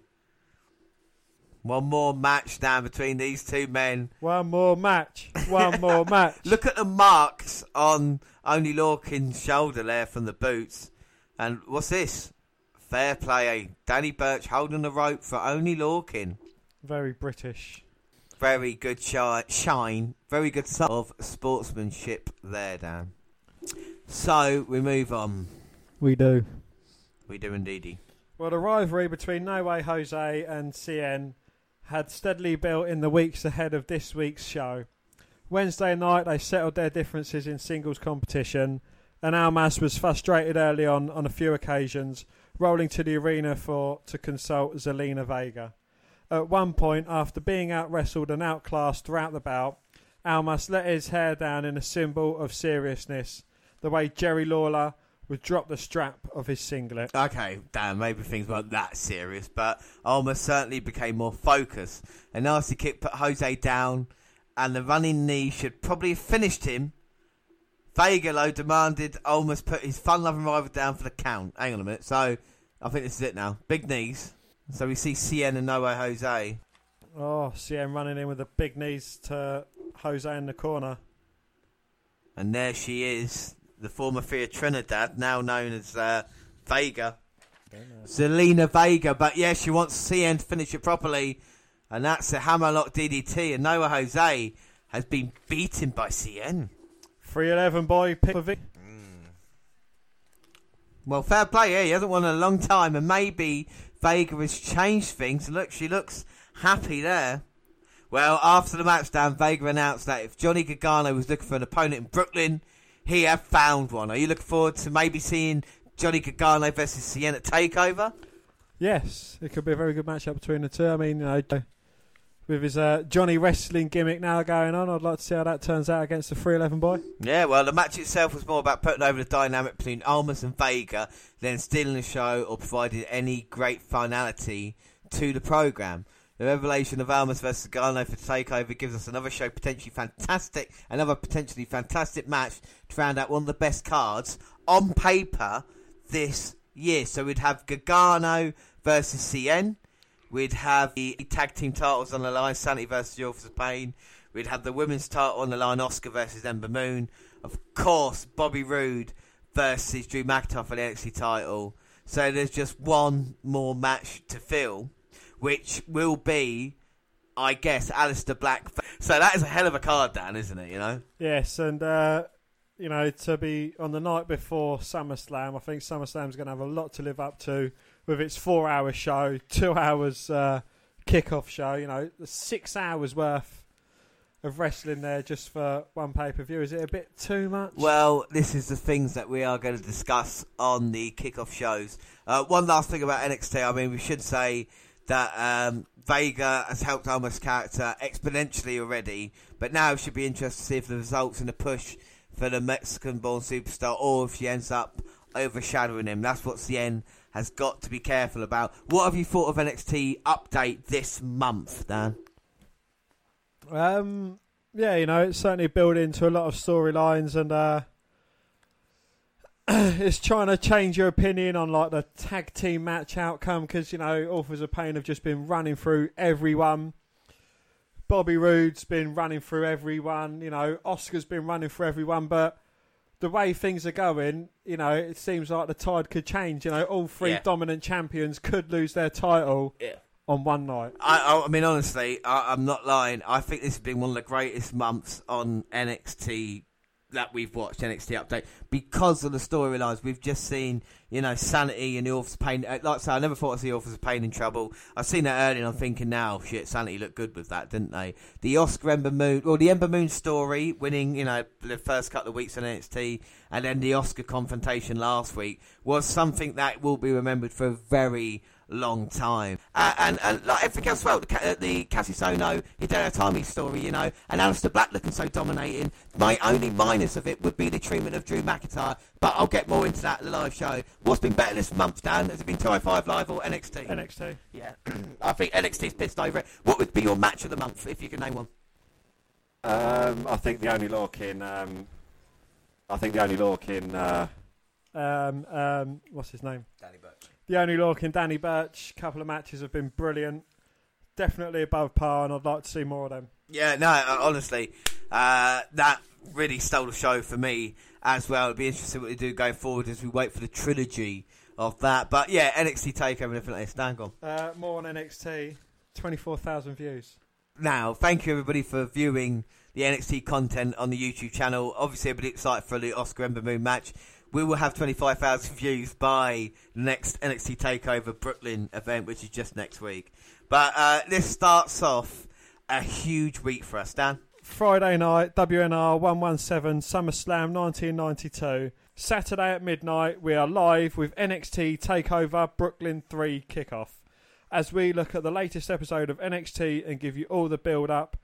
What will surely be a glorious event. But Dan, that's not all, because then Sunday night 11 PM live, the WNR bring you SummerSlam. So we look at the latest episode 205 live and run through the cards as we get ready for the biggest party of the summer.